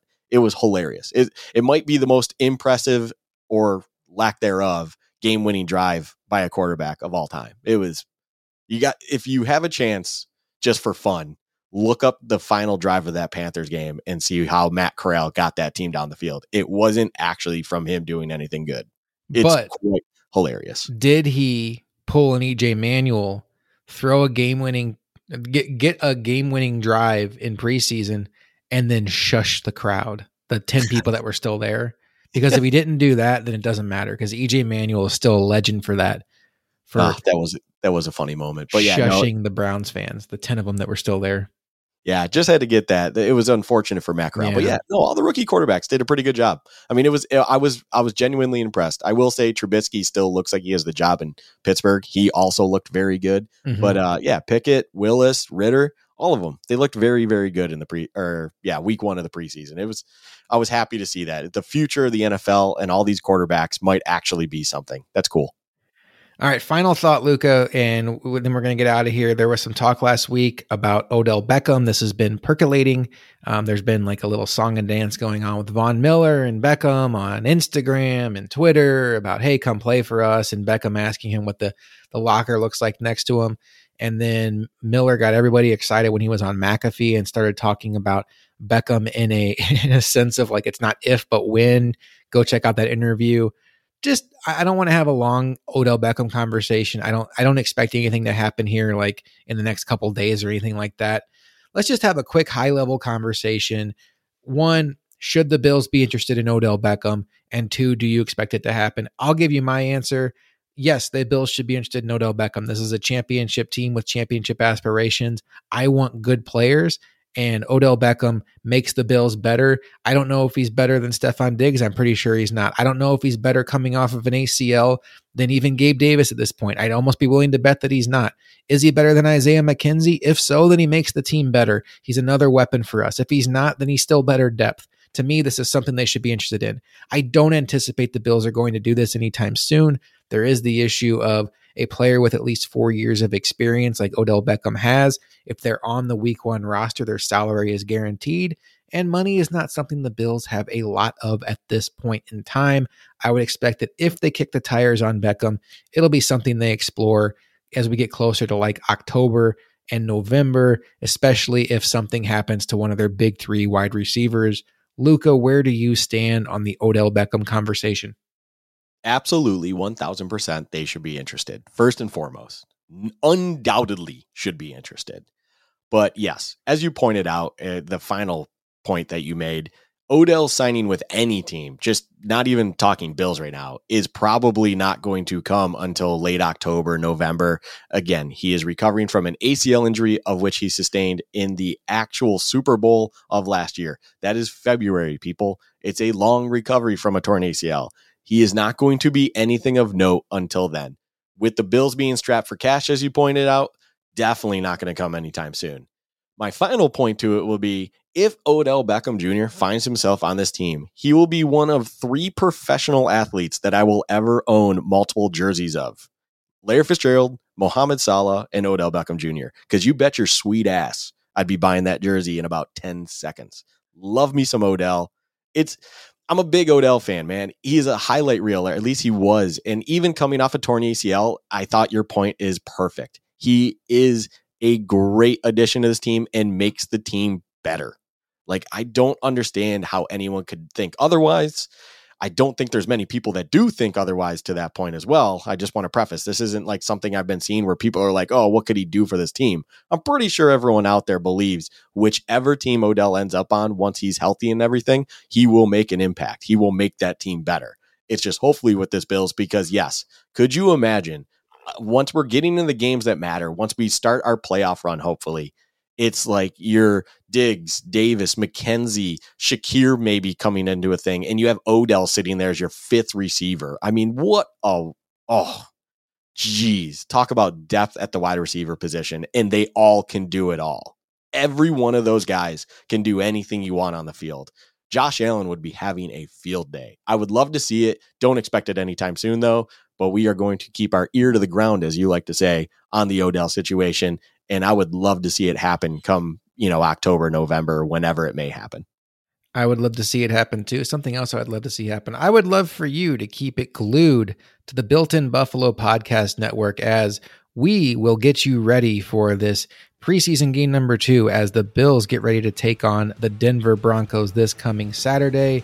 And Luka and I will be back next Monday morning to talk about everything that happened in that game, as well as any Bills news that pops up between now and then.